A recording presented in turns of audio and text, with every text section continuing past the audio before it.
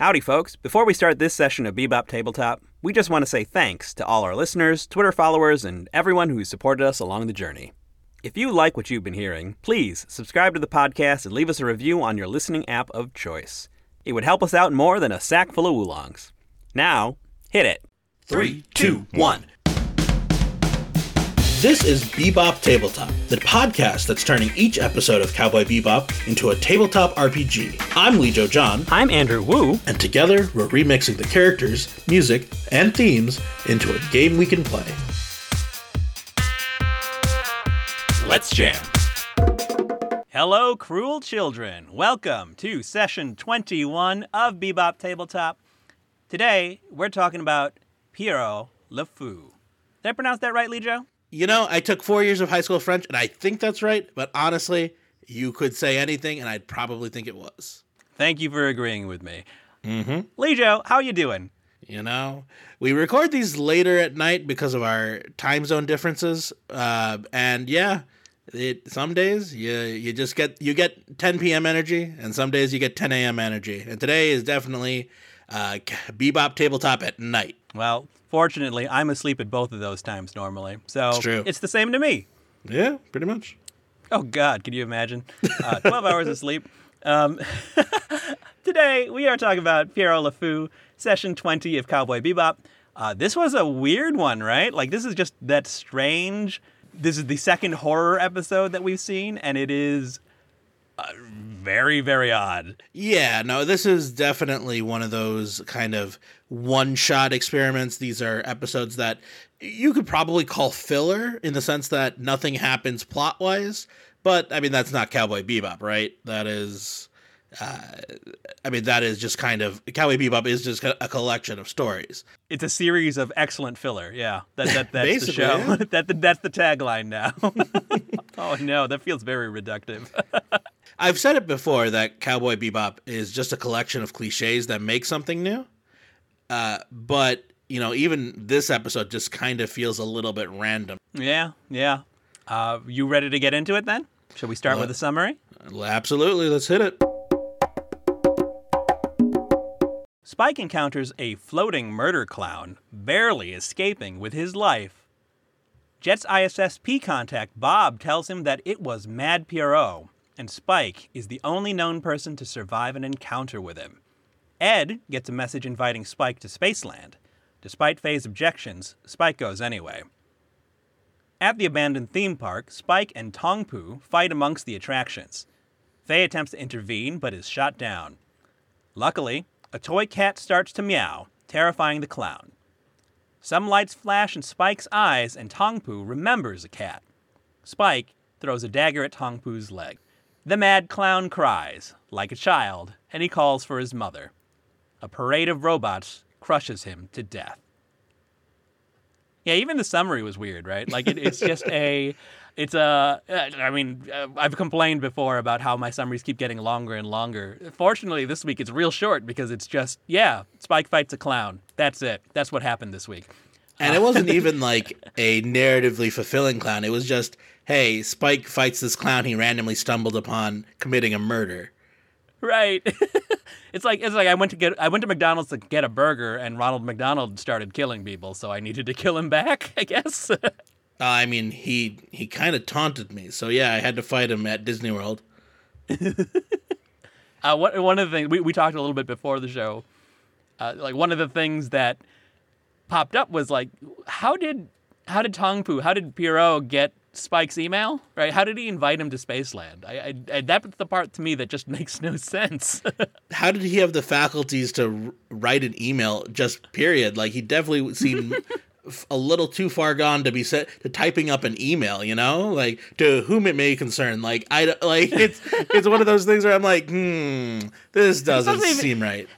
If he's got, like, the mind of a child, right? Like, I guess it'd be like a 5-year-old, like, writing a text message. It happens, right? It's a thing. It's possible. It's just a little bit, like... 1v1 me IRL, you know? Like, yeah.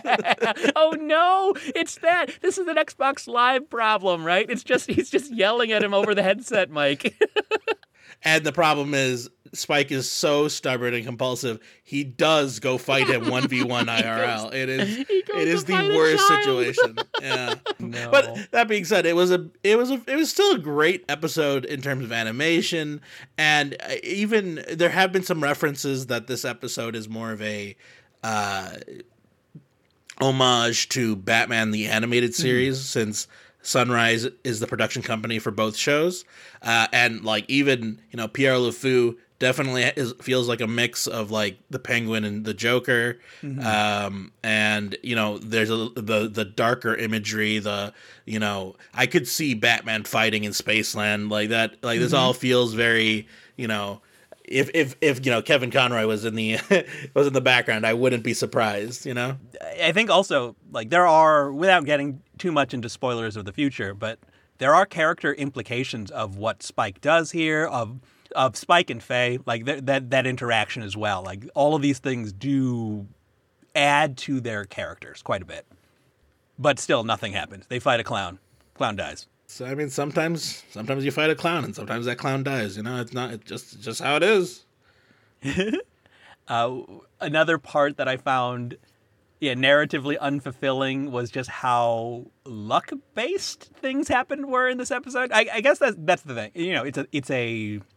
It's a trend. It's a theme of the show that these people have the worst luck, and I guess that's the thing. I guess eventually the coin flips the other way and they get lucky in the other way, right? That the lights just flash in the right way, that the clown is scared, and that's how they win.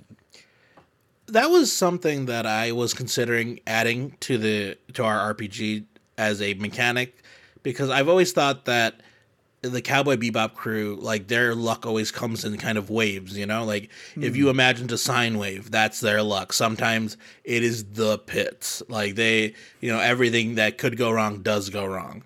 But sometimes like this, like literally this guy, this unstoppable killer is afraid of cats. So like, suddenly he is woundable because he freaked out for a second. I think that is going to be a key component to our game, is how do we get luck into this? We're already rolling dice. How do we make it feel like luck plays a huge role? Well, I think that's the thing, right? It's luck does play the biggest role, because for the most part, unless it's something incredibly mundane, every roll takes higher than the base level skill, right? Now you will adjust your luck, because you will try to use skills you are better at, so that you are hopefully going to succeed at a higher rate. But that doesn't mean you will. If I've got a D8 roll in something for a D6 check or something, that doesn't mean I automatically win. I can still absolutely fail. It is sometimes it's just the luck of the die, right? It always makes the most interesting moments in the game, right? I always, again, I've said this many times, I always like failure far more than I like success. I don't know, but like's not the word, but I find that failure is much, much more interesting than success. Yes and no. I mean, again, the answer to everything is it depends. You want your players to succeed generally. You don't want them to spend an hour trying to solve your puzzle, because that's not interesting. Yeah, no, that's not fun. Or, if they're trapped in like a locked room, if they're spending, 30 minutes trying to roll to bend the bars or something, that's not interesting. But if they fail in a social interaction, that's kind of funny. Let me rephrase it a little bit then. Like, I want failures that end, right? Like, I don't want failure that leaves you stuck in a room. That's not fun. I want a failure that's like, oh, yeah, you screwed this up, and now we have to deal with the consequences of it. Yeah, so, I mean, you just want dynamic change, right? Like, I want unboring failure. I think we all do. I don't think anybody wants a boring failure.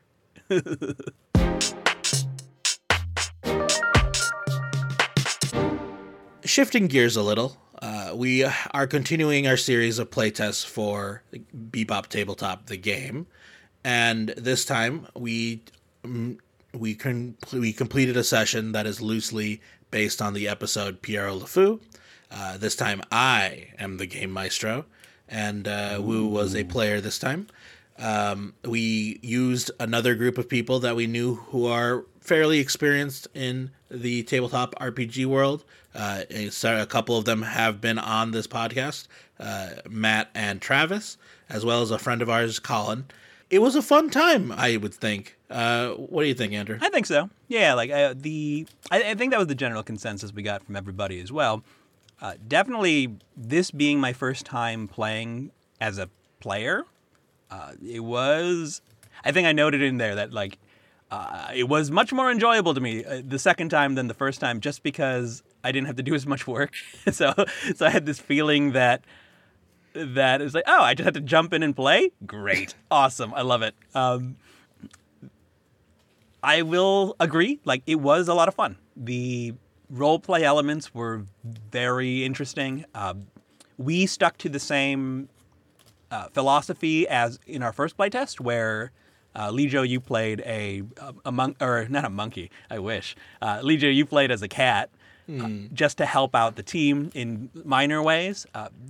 Taking the lessons from that of not being able to speak with the party when necessary, I built my character out as a macaw, as a parrot, and that led to some fun, just little weird elements of, well, you know, they have so I can absolutely imagine the Bebop crew owning a parrot and it being a nightmare for everybody. Like that's. There were moments in there that was just like, yeah, this is problematic. like what are they going to do? How are these people are not qualified to take care of this pet, but somehow it's there, right? Not to mention the odd concept of zero-G flight. Like, I don't know if any bird can fly without gravity or air. I'm not sure. Yeah, definitely not without air, but gravity would be the weird one. Some of my favorite. Whenever I see them, I try to clip like little GIFs or GIFs of Ein floating in zero-G, just because him wiggling his little legs is like the cutest thing on the show. I love it. It was another session where we grounded them because it seemed easier than dealing with our ship combat, our ship mechanics. Although, really, we do need to stress those at some point, so we will work on that in a later session.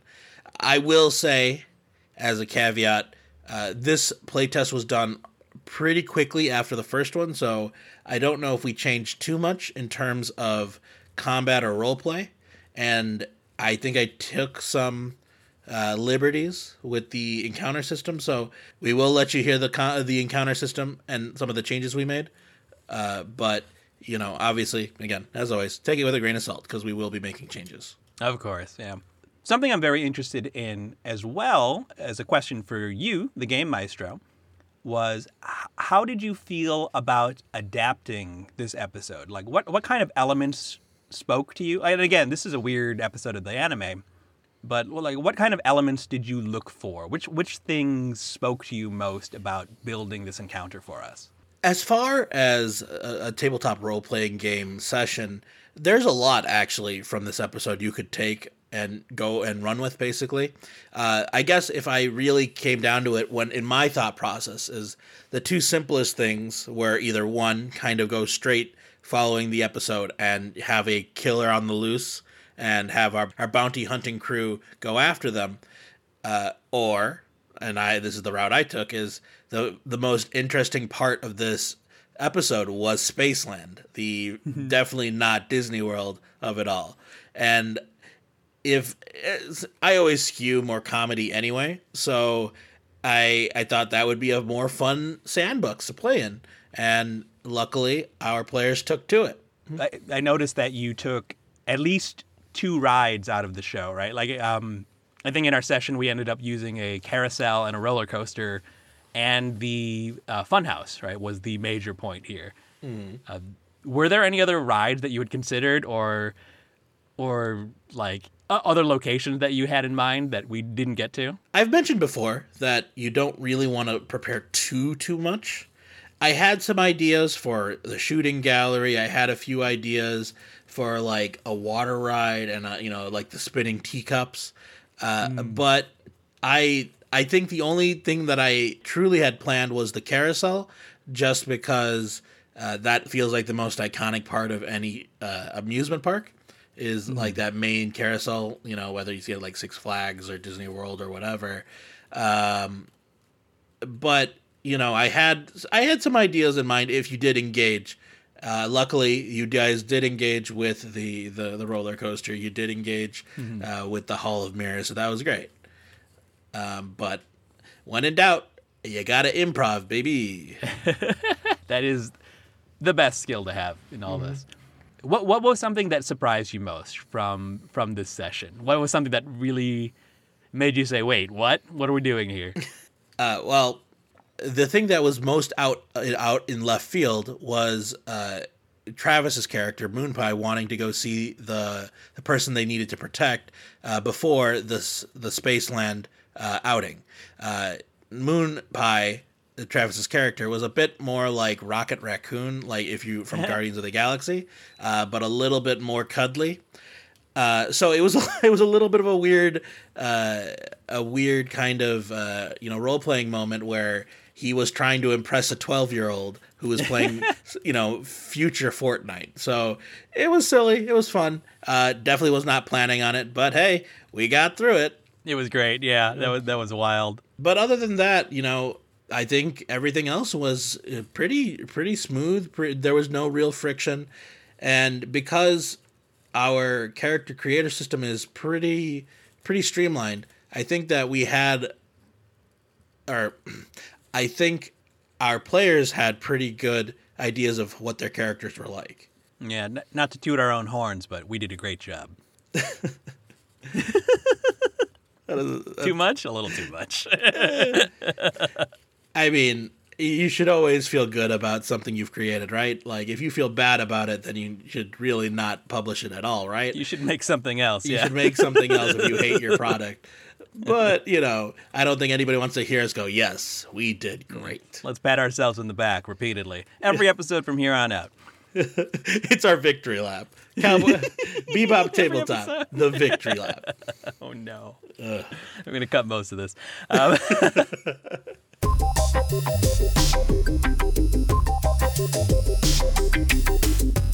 Awesome. Yeah.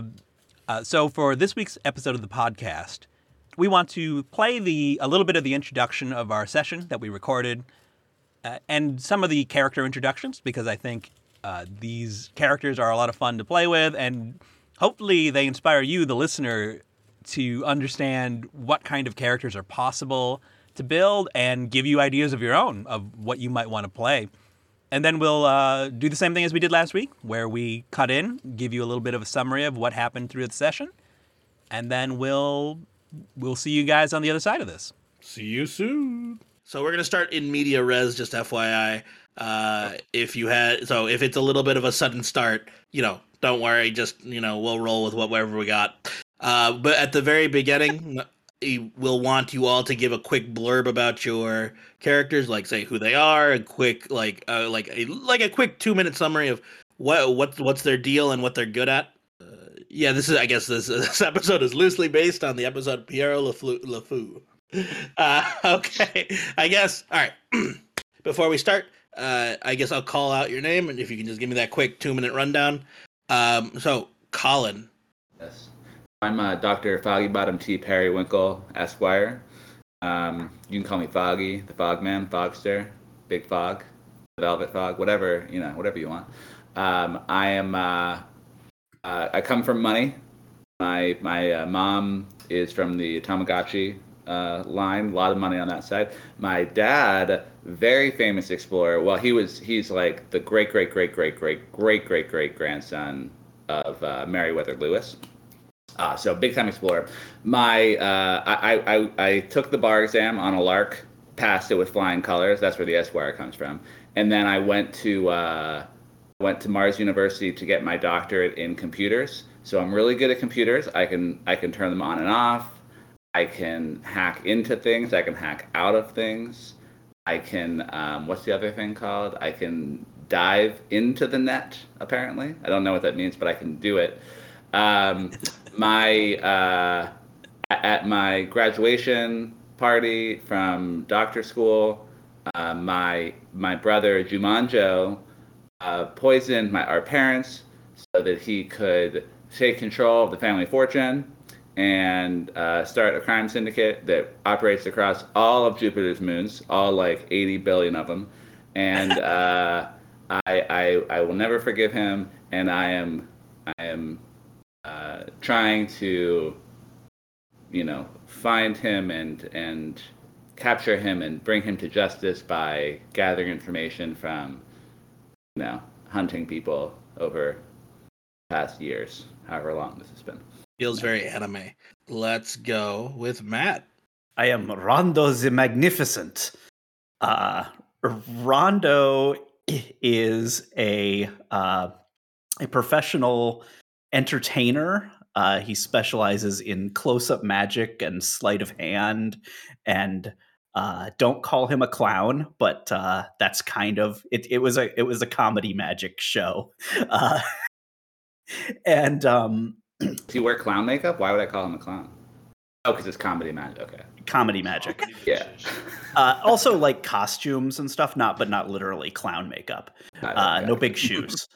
But so Rondo and Mondo were a 2-part act, and at some point during their 4-year meteoric rise to the heights of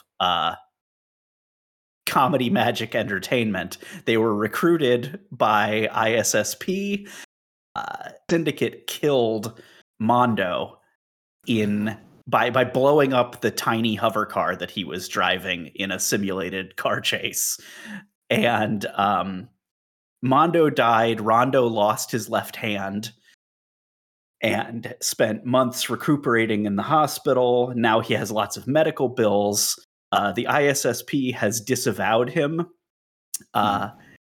So now he is bounty hunting to pay the medical bills and eventually track down and kill or capture Mondo's killers. It might have been Jumanjo. I'm just saying he's a pretty dick guy. Yeah, it could have been. Who knows? It's 2 guys hunting down. What a twist. Jumanjo, yes. He's kind of like it's sort of if Apollo Robbins was actually an assassin. Okay. Now, Senor Moonpie. Hello, my name is Moonpie.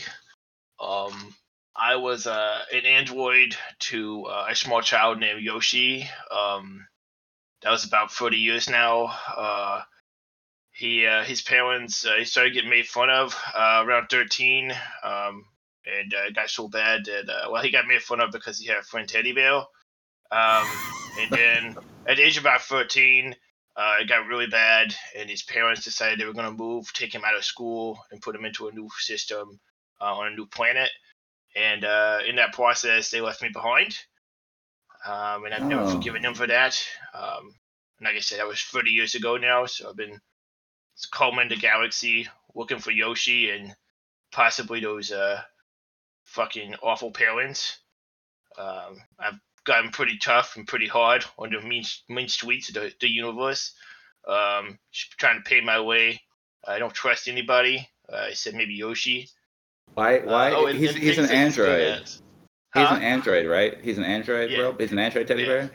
Why doesn't he have like perfect diction? Well,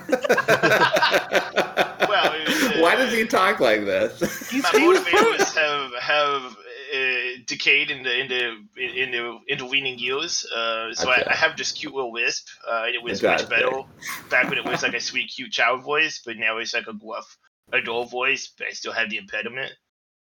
I was gonna say he was programmed to be a child's friend, so he was cute like that, and it's kind of got taken this gruff tone because he still has to have the lisp, but he's real mad. So I flipped a wife. Wheel mad.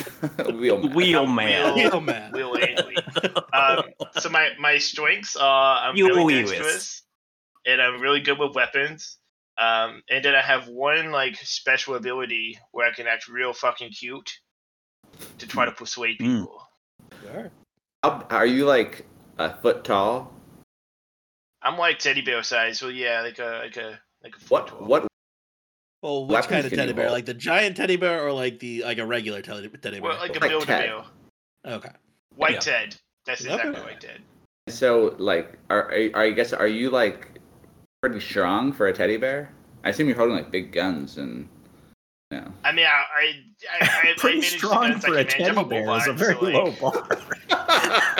We're talking like tensile strength, like he just can't get ripped apart by a child. I mean, I can carry bigger weapons than a baby could carry, but like a full-grown man. I can carry weapons a full-grown man could carry. He is reinforced with science, you know. Uh, okay. Squawks. All right. For all you know, I think you guys must have named me. Squawks McFeatherbeak is a blue and yellow macaw that used to live at the Mars Zoo until one day an exotic pet thief stole Squawks and sold him to Steve Bonnet, a wealthy arms dealer turned wannabe pirate.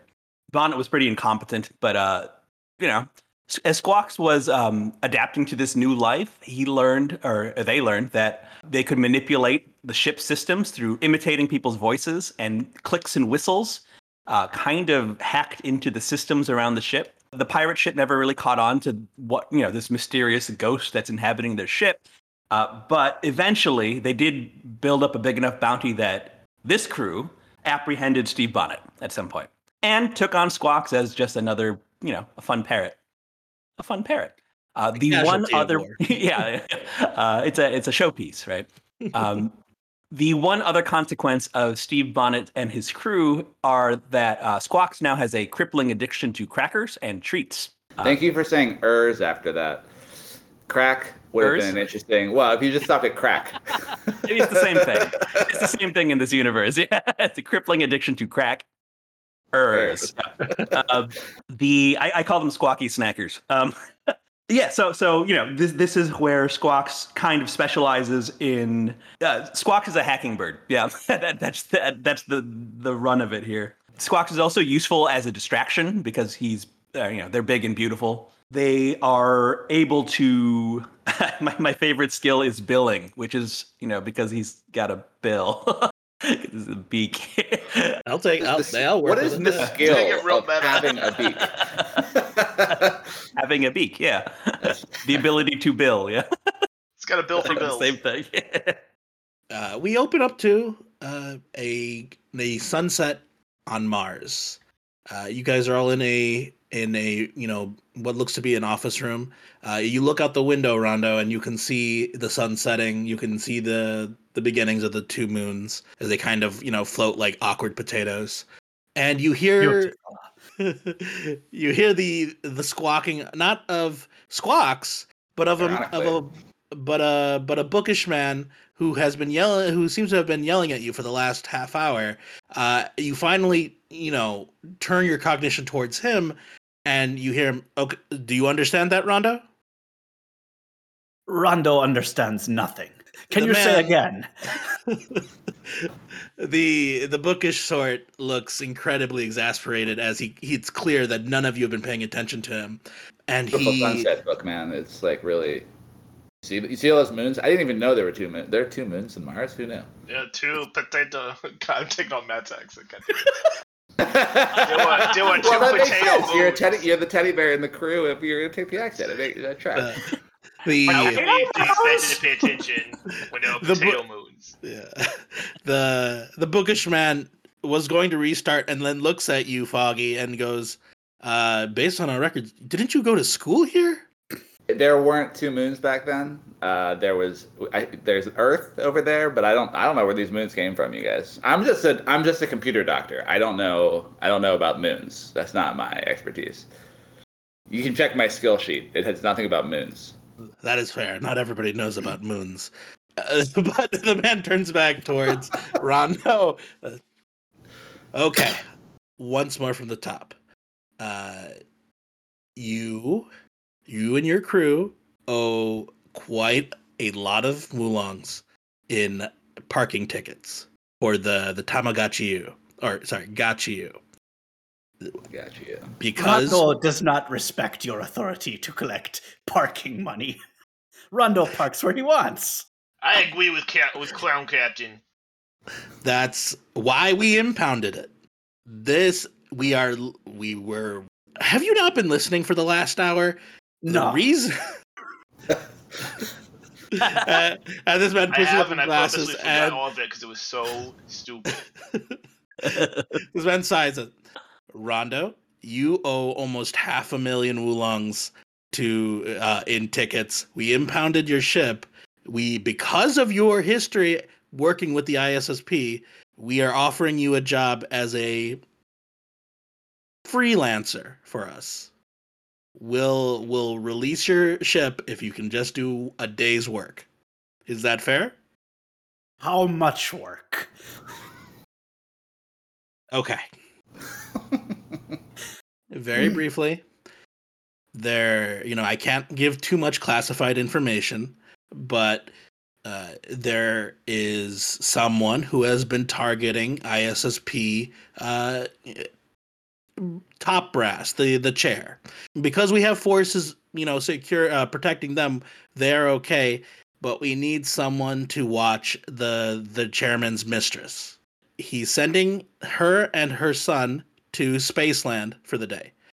All I need is for all of you to watch them, make sure they're not in any danger, and, let the kid have a good time, and probably nothing will happen. And you come back, we'll give you your ship, and we're right as rain. I put out my cigar on the windowsill and kind of look out at the moons, and then I turn slowly. The light catches me. Watch a kid? Sounds like a job perfect for Moon Pie.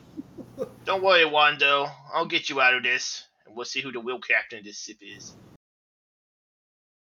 SSP brass are all bastards. But Rondo like children. We take the job. Yeah, so these are our characters for session 2. From this point forward, Julio, whose name was never mentioned, gives them their job and explains kind of the context of why they have to go do this protection job, right? Yeah, it feels like a combination of like every sitcom from like the 90s where a tough guy would protect a child, like the kindergarten cop versus like the Vin Diesel and the pacifier or whatever, or they are supposed to protect this kid and his mom on a nice little outing in Spaceland.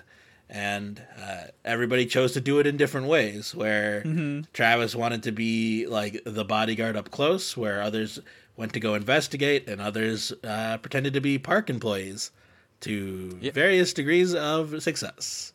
Yeah, one of the wildest things that happened around pretty early, like right after where we're cutting into, was that Matt's character decided, I want to look up some costumes, and I want to dress as one of the characters from the park. Who do we come up with? Like Admiral Perry Parrot. Right, yeah. And then suddenly the parrot that I'm playing is a costume piece that's part of this Admiral outfit. Like, all of that was wild to me that happened. It was fun. It's silly. And that is, that is one of the fun things about, improv.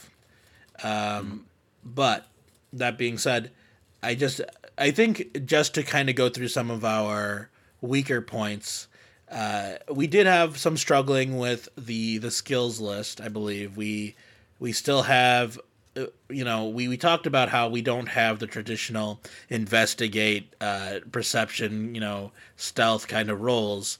We do have skills that coincide with them, but they may not be quite as familiar for those who are familiar to D&D.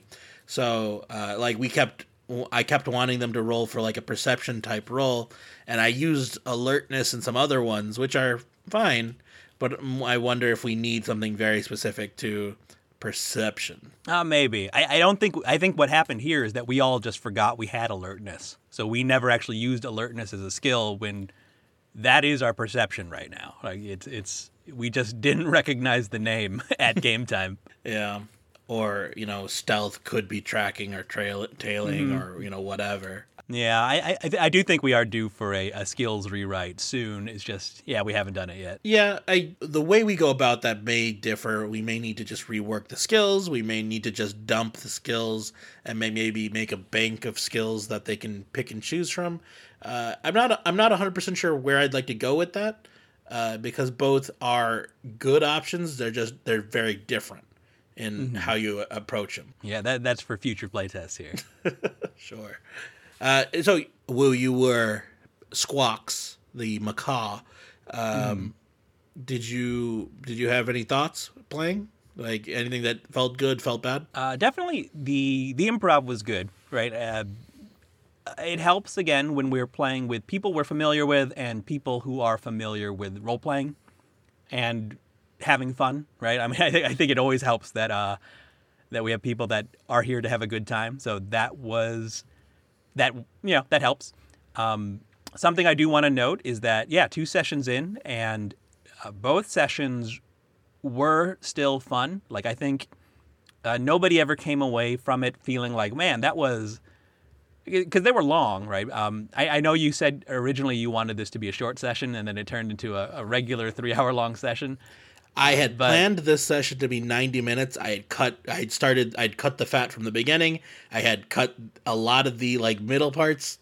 Still somehow 3 hours. And I think the key was that it was a good 3 hours, right? I think everybody still felt like this was a fun time to spend over 3 hours.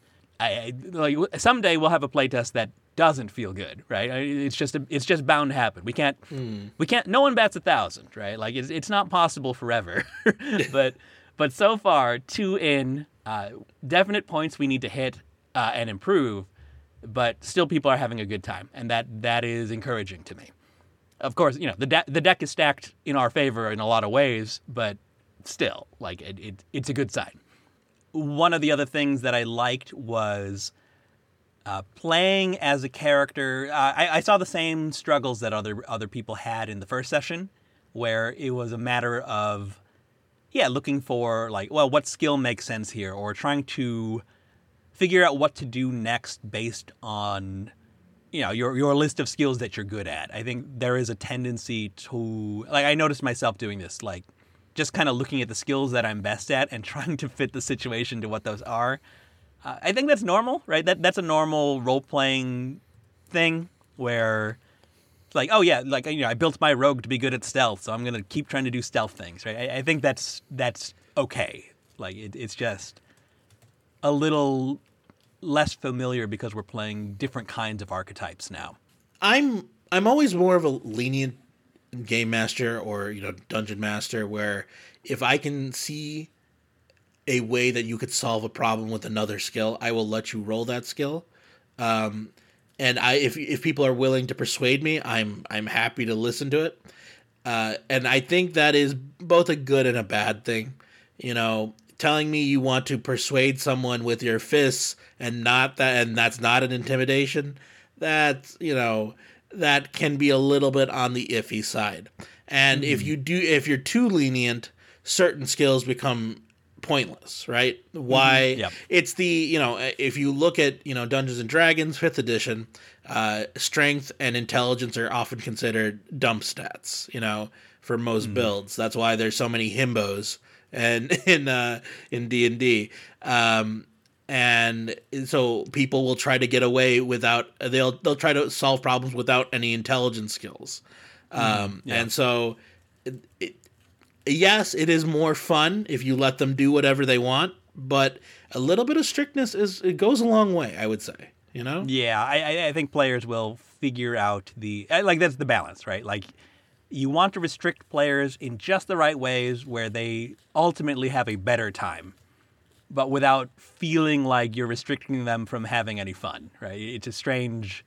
I've definitely noticed this in the times that I've been running this game as well, where where's the balance here? If I let them do too much without any restrictions, it's they're giving themselves too much rope, right? To have a good time. They're circling in a weird way. And occasionally I was a little bit leading where I wanted them to succeed. So I'm you're kind of doing your style. You might as well roll your style dice too. Yes. How did you feel about that as a tool, right? Like just as a way to two things, right? It lets you encourage players that are playing to their character type in a way that you find enjoyable, and two, as a way of leading them towards clues, right? I think it works well when the style is a little bit on the vaguer side, so I can use it for multiple things. Like, again, for Travis' character, his style was gruff, which works for a lot of scenarios, I think. Whereas I think, like Jack's character last time was business casual. You let him do it for several things, but it also kind of felt a little bit, less than, not. Yeah, not I mean, as it's definitely a thing that it was just a reward, right? Like, I mean, that's the only reason I did it, was because I like what you're doing. Have some extra dice. And there were some things that there were some kind of scenarios that I did kind of make adjustments on the fly. Like, I think the one that I remember is, you mentioned the costuming for Rondo the Magnificent, and what I had done is I had Colin roll for a net diving investigation type role, and because he did well, I gave Matt an advantage on his roll. I had him roll a dice up, and he rolled so well that it was basically picture perfect, and that worked really well. But I don't know if that's something I want to hard code into the manual. And that's the problem, is I made a lot of decisions on the fly that I liked because it felt good, but I don't know if I want to put it down on paper because it might be just wholly unbalanced. Right. Yeah. That's an interesting question that we won't be solving today, I don't think. But No. Yeah. Like how much of the rule book should be our own house styles, right? Like, normally we don't have to deal with, like having to invent the game itself, right? So in our case now, it's like, oh, we can, whatever our custom house styles are, could just be the game itself, right? And is that still fun? It's tough. So every so often, Wizards of the Coast will release something called Unearthed Arcana, which is kind of their playtesting builds for new things. And very often, people will rush to the internet and be like, rush into the Twitter or somewhere else on the internet and go, "Hey, this is completely broken. This is going to ruin the game. I can't believe they didn't play test this ahead of time." And I come with two views on that. First, yes, it's good that these people are passionate about this and that it is something that, hey, maybe it does need to be, maybe it does warrant another look. But then sometimes also, like, people who homebrew nonsense all the time. Like, if it's fun for your game and, as long as your player is not unreasonable about it, why not let him be the big robot, It's it's hard to, it's one of those things where I'm like, all right, yeah, go ahead, go for it. But would you want that in the main book? And that's where I kind of go, no, I don't know. Because we're the main book now, baby. Yeah, we need to stop saying baby. But yeah, baby.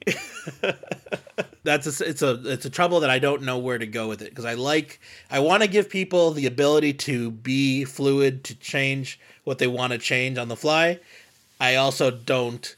I also do think that sometimes it does help to have guidance, or maybe we should have like an appendix of proposed house rules, and that's a neat idea. That seems like a good way to kind of cut that in the middle. I think something that will kind of save us here is just that, well, whatever we do end up writing down, the players can, whoever's running their game can do whatever they want with it. Also, like, we're not saying that these are the rules and they must be followed. We have no power over you, so have at it.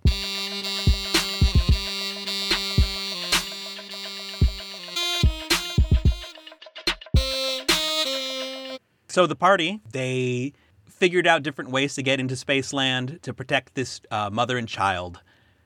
Eventually,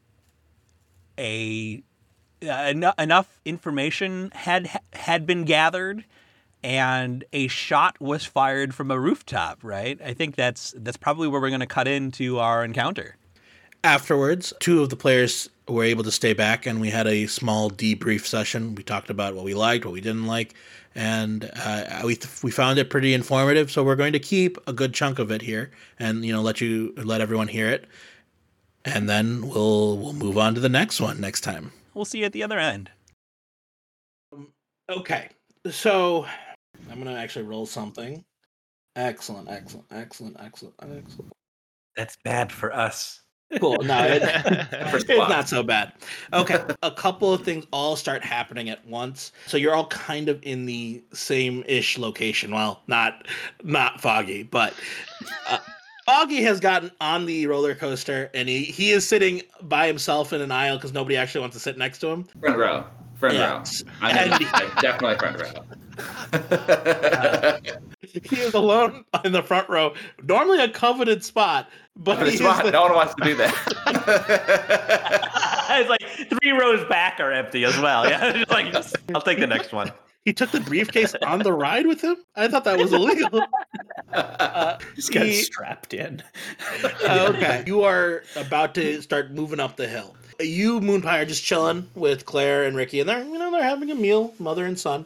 And you notice, like, they're eating their food. They got their giant soft drinks or whatever together. So they're having a good time, and I don't think you'd really be butting in too much, mostly because you don't want any chance of the tasers being revealed. Correct? Yeah. Okay. So, Squawks, from your vantage point, you see a glimmer of red. That's on the table, moving towards Claire. It almost looks like the sightlines of a sniper rifle.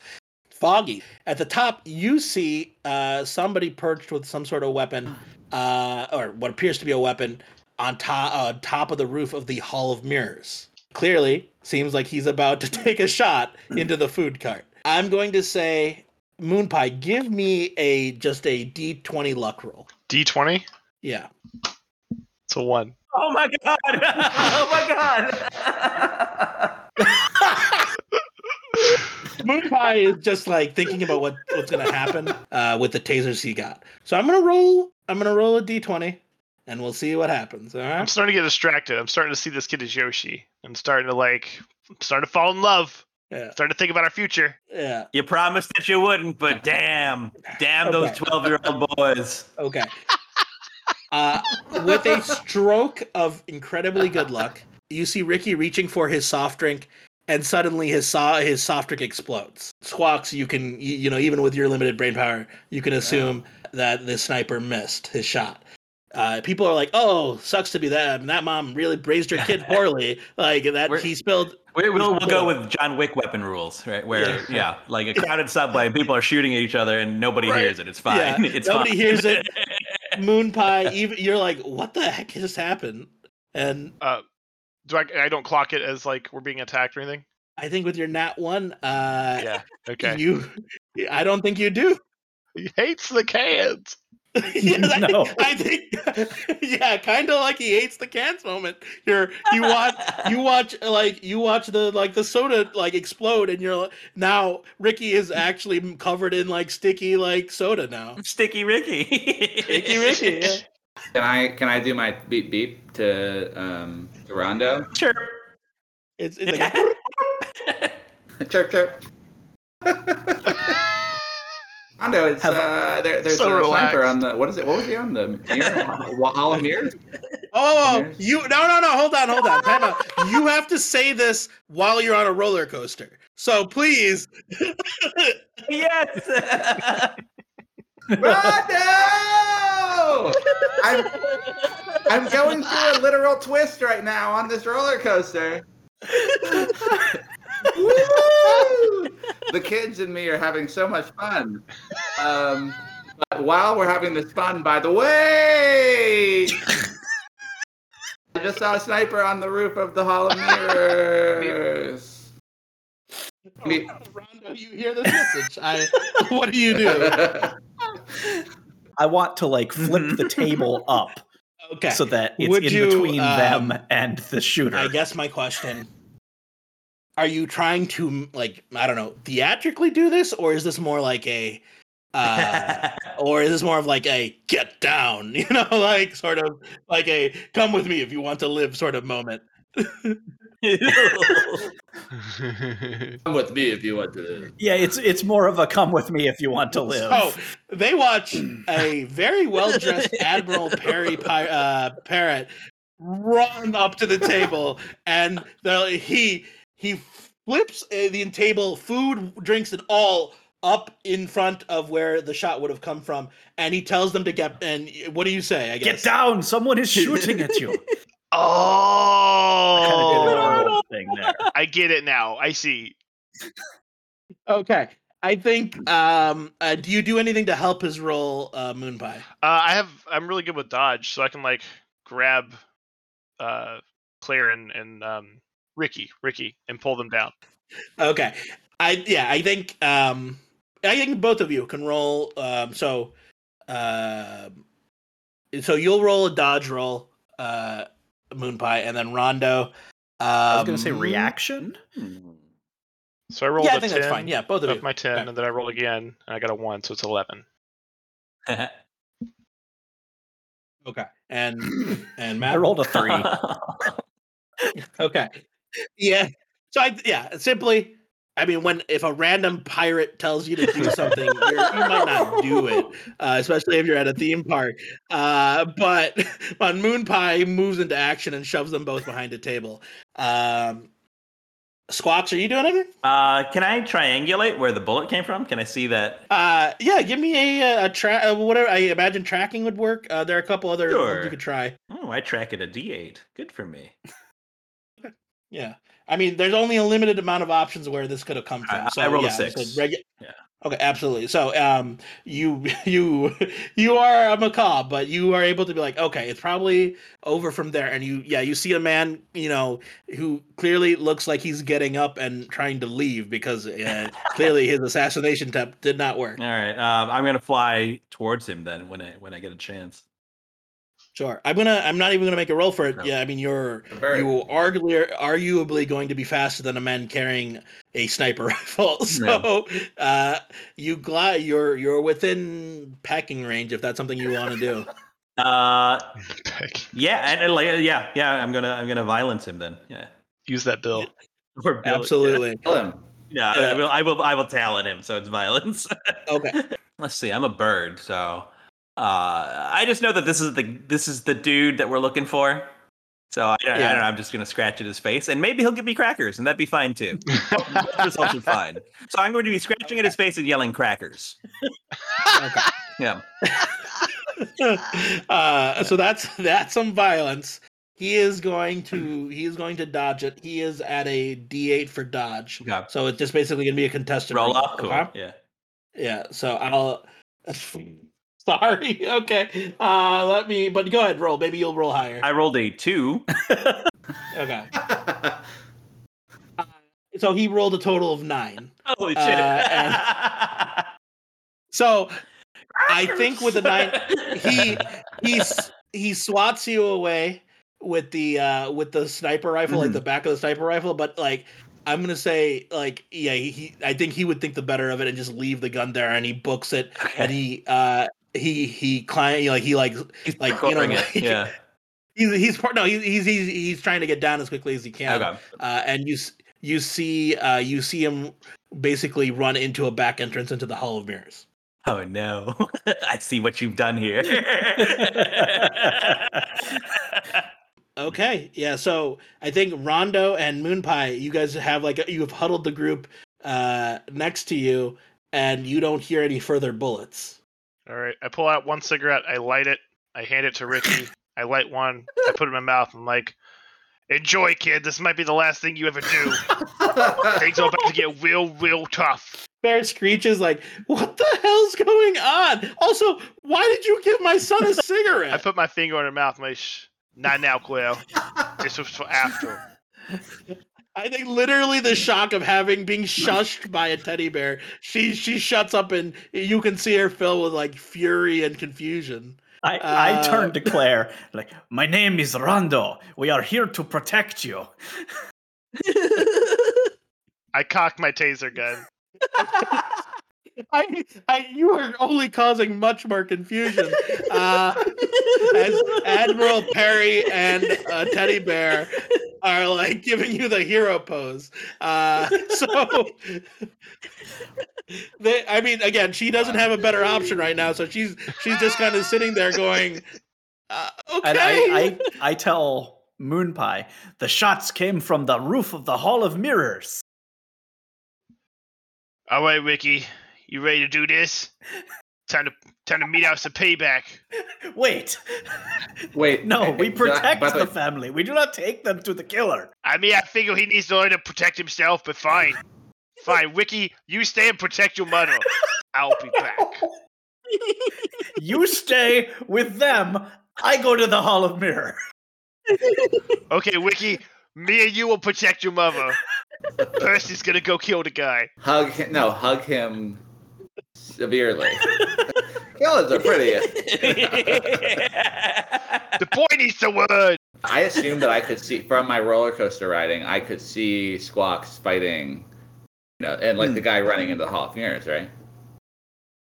Yeah, I imagine that while you're hooping and hollering, or hooting and hollering, like you also see your macaw attempting to fight a man with a gun, and luckily not dying in the process as you see him rush into the Hall of Mirrors as well. You at this point, while they were talking, you were probably gotten off the roller coaster,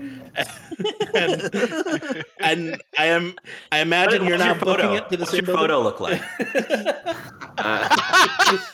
I don't have a briefcase to hold, but it's this. See, I was imagining briefcase in one arm and then the cricket phone in the other. And people think you're just making a joke about conducting business on a roller coaster, but this is literally. It's a criticism on capitalism, see? And that's literally what people are saying as they look at your photo. So good. But it's surprisingly good, so you're like, should I buy it? Yes, as I run out, I pause and look and Take the time to buy It's it. like $25. I can't spend money on. Yeah, it's ridiculous expensive, yeah.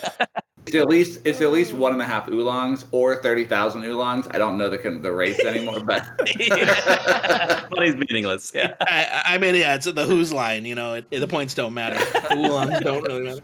It's more than you're willing to pay. Yeah. I'll head over towards the Hall of Mirrors there.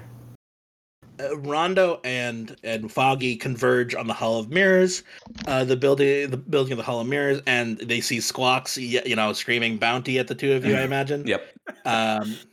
And do you go guns blazing? What's the plan? Rondo does not use guns. Guns are And uncivilized. neither does Foggy. This could be dangerous. It's going to be fine.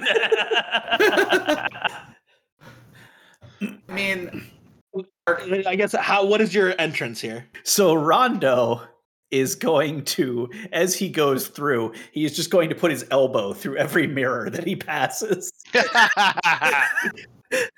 So you I guess my question is because there's a line to the Hall of Mirrors too. Do you just literally just push the the teenager out of the way I and just go would in, run or through as park employee. Okay, so Admiral Perry and a guy in a briefcase bulldoze their way inside the Hall of Mirrors. So I think to set the stage for our encounter system, we are going to set three meters: the world, the antagonist, and the party. So the encounter system. Basically, we've entered the combat-y, weird, fun parts of this game, of this bounty. The way we have this set up is that there are 3 types of turns. Basically, the party has a turn, the bounty has a turn, and the world has a turn. During the party turn, any one of us can go at a time, right? Like we each get like a little action within that party turn. Similar to the bounty or bounties get their turns within their phase, their turn.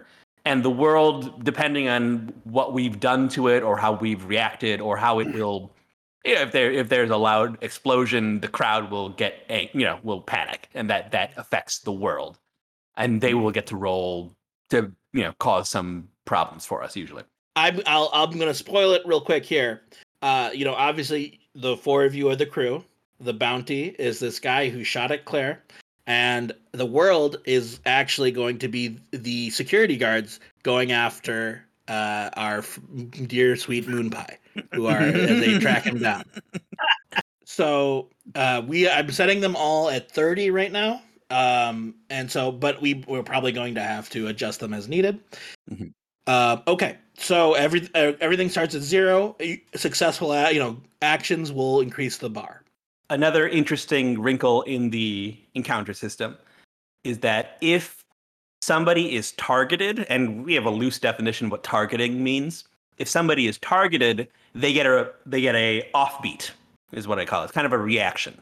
So if you go to punch the bounty, that as part of your action in the party turn, the bounty gets a action to respond to it in some way as well. So like if we all target the bounty within our turn, basically the bounty will get like 5 turns, 5 actions to do stuff. So, and then just fair warning, just for this initial round, the crew generally goes first, then the bounty, then the world if necessary. But in this case, this first round, Moon Pie, you don't actually know that the security is coming for you. So just play that as you will. Yep. Interesting. Okay. Okay. So and then we have a loose initiative order. So if whoever wants to go. So as we set the stage, you've all the three of you have entered the Hall of Mirrors. There are other people here still because again you didn't clear the room. There are mirrors everywhere. It is just basically a maze full of mirrors, and it is going to be hard to pick one person out of here. Okay, and deadly to birds, so I'm a little worried.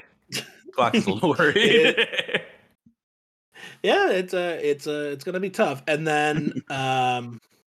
And then, obviously, outside with a frightened Claire and Ricky is Moon Pie, who are currently kind of holding up. And you've caused a small commotion because you're at the food court. So the other families and stuff are like, what the hell's going on? And that's currently your stage. But we will start off with, the encounter. So I guess, got you, crew. What you got? I stick my gun up in the air and I yell, "Everybody get the fuck out or I start blasting!" That is definitely got to be a ruthlessness roll, I believe. I guess you could argue that it is a persuasion if you want to. But I will give you the gruff style. All right. Ruthlessness? He's fine. What? His teddy bear with a gun in the, 8 total. He's going to be scarred from this. So... I think that's enough to scare everybody into compliance. They see a robot with a gun. It's the taser gun, but still a gun, and a lot of people start screaming and starting pouring out. Okay, now, Woo. In terms of playtesting, I would normally add this to the crew number, but this is not effectively adding to the crew. This feels like this is affecting the world more. Okay. So, what do you think? You think that would? I mean, again, normally we'd add it to crew, but I think this is more of adding it to the world because you're effectively changing it. So you know what I'm saying? Okay. Yeah, I think I'm going to do that. Let's try it. Yeah. Okay, so I add 8 to the world meter. Okie dokie. All right. So then, other crew members. So I'm running into the Hall of Mirrors, and sort of yelling, "I work for the park. You all need to leave." I'm following behind and saying, "Watch out, youths! Disperse!" And Squawk is just screaming crackers at everybody. So okay. So let's try to navigate this. Are you having everybody leave? Is your action? Rondo, I'm gonna confidently tell everybody to fuck off. Let me think about this actually, because if I just tell them all to leave, then the gunman can sneak out with them. I notice suspicious people. I'm very good at seeing eye patches and earrings, and I know did I see what the guy looked like on the roof? you have a. I mean, I would say you have a general sense of what he looks like. You were kind of whizzing past, so. But like he's got like he was. I mean, he looked like a standard gunman. Like he had like had a an hat eye patch sunglasses and on. earring and tattoos. I know. Yeah. And the bird actually saw him. I don't know how good my face recognition is, but I did see him. Yeah. Yeah, you're colorblind. I'm a bird. But Oh, how sad! Yeah. They're so colorful, but they're colorblind. Oh no! Ooh, baby, that's a tough This one. is why Squawks lives alone. So as I go to the entrance, is there like some I don't know, like crew area in the Hall of Mirrors that is like somebody, there has to be like cameras or something. Yeah. So that when somebody gets lost in the Hall of Mirrors, Yeah. they can find them. Okay, absolutely. So I'm looking around for like where would the people who operate the Hall of Mirrors like be able to see an overview. Okay. So yeah, as you enter the Hall of Mirrors, and like the room is is like dark, obviously, to you don't want to have too much incoming light, but you definitely see a door where people would be heading into the Hall of Mirrors, and then you see like a little door that seems to be that leads into like a hallway where you imagine there's some sort of control center, or at least maybe like a monitoring room. Okay, I'm gonna go over there. Okay. And I see what's up. Okay, so I think we're trying to decide. I think like movement is more or less free. So I don't, because I find like rolling for movement is not fun. What we want. So so I think that as you go in, you can see a monitoring room, kind of like off to the side here. And I imagine you pop on in, and there is like another bored teenager watching like two monitors. I tell the teenager, there's a murderer here. He is hiding in your Hall of Mirrors. Okay, what are you trying to do? To convince him to do something, or you to be like, "Hey, I'm in charge now"? I guess. Basically, I'm taking over. I am the admiral now. Right, Admiral Perry. Okay, yeah. Rondo, give me that confidence roll again. This is a teenager who does not really care that much. So beat a 5. All right. I got a 6. Okay, absolutely. So I'm gonna put 6 on the Bebop, or the crew meter. That's and minus. then I'm working on it. I'm learning. Okay, and then from there, the kid just kind of moves out of the way and kind of lets you do what you need to do. Okay, so then that I'm gonna say that's your turn. Okay. Foggy or Squawks? What would you like to do? I want to usher the kids out. Like, you disperse. There's a situation. You get out of here. It's dangerous. The idea that those random childless men at Disney World are like, by authority. You have a briefcase. I mean, I'm talking confidently. So Foggy Bottom, you got to tell me what this role is, because I cannot figure it out. Is it confidence? Is it persuasion? Is it intimidation? I'm not sure. I think it is. This honor? I don't think it's Honor. I think it's probably persuasion. I'm confident, but I think it's probably persuasion. I don't know. I can't see a regular person be like, if some Karen came up to you and like, hey, you got to get out of here. It's probably not gonna work. I can't imagine. So I'm gonna say this is a D6 roll, but you're only rolling a D4. So I believe in myself. You need to explode. I Karen powers. I think it's a 4. Hold on, it's on the ground. I got a 4. Okay, give me that. So you will succeed, but I want to see what you get. 2 on the other one, so 6 total. Okay, so we're up to 6 more. Okay, so with your adult like again the Karening powers, all the kids are like, all right, fine, and they all kind of like trepidatiously like move out of the Hall of Mirrors as they see where you came from, as you kind of ruined their day. Success. Yeah. I've already This is won. my favorite ride. My favorite attraction. Okay. And I think the bounty. I got Squawk's got to go. Squawk's got to go. Sorry, I forgot about Squawk. My apologies. Yes. Squawks is going to try to shatter a mirror with sound again. So whatever the mirrors around, I guess it's just the front mirror, like the entrance here, right? Wherever Squawks is right now. Okay. Kinda, Okay. I think that's fair. Let's say that's an acoustics roll. Yeah. A high pitched whistle comes from Squawks. Okay. It is a 6. I'll explode that. Hold on. And then another 7, so 13 total. Crap. Okay. Because I had set that at a D8. I didn't even say that. Yeah, that's pretty good. Okay, yeah. You have It's the Nextel chirp. It's the Nextel chirp. So you hear this. It's like your radios are going up, but then it shatters some of the glass.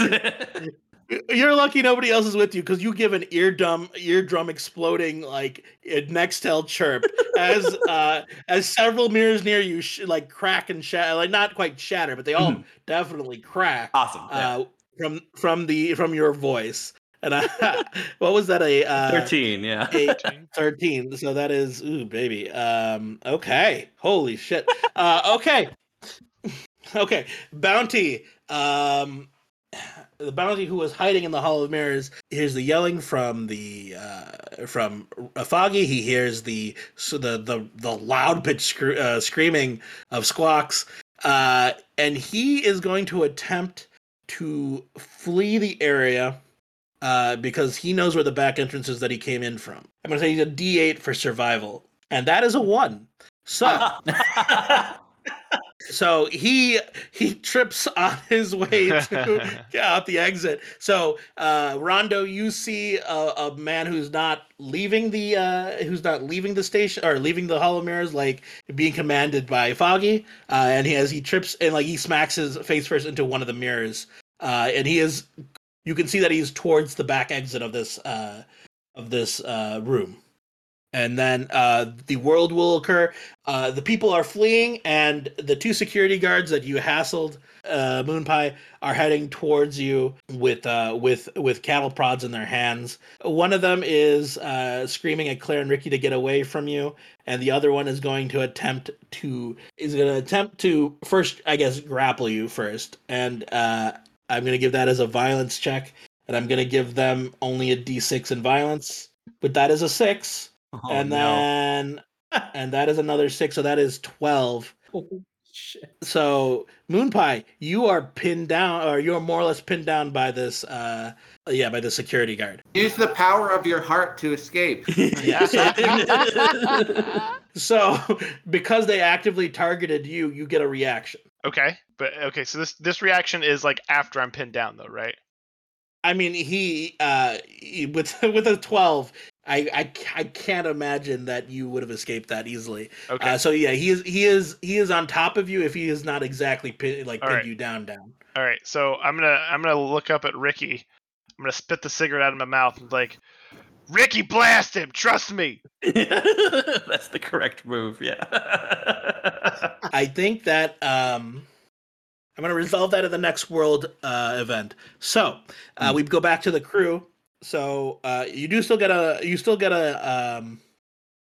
another move technically, right? Moonpie would, right? Yeah. Okay. Do I still have the stun gun in my hand? You cocked it, right? You were ready to go, so I imagine you do. Yeah. Okay. So I'm gonna try to shoot the guy that's on top of me with the stun gun, and I'm gonna tell Ricky to blast the other guy. I think this is just a projectile weapons roll, and I'm actually, if you succeed, I'll reduce the world.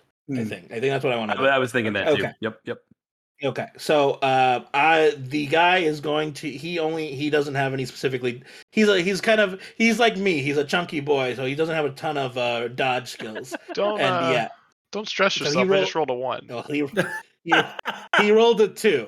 So this should be a point blank shot, and this guy does not seem like he's particularly agile.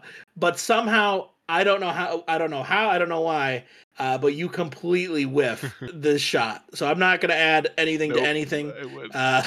As he like manages to kind of swing out of the way and pin you down. Okay. That is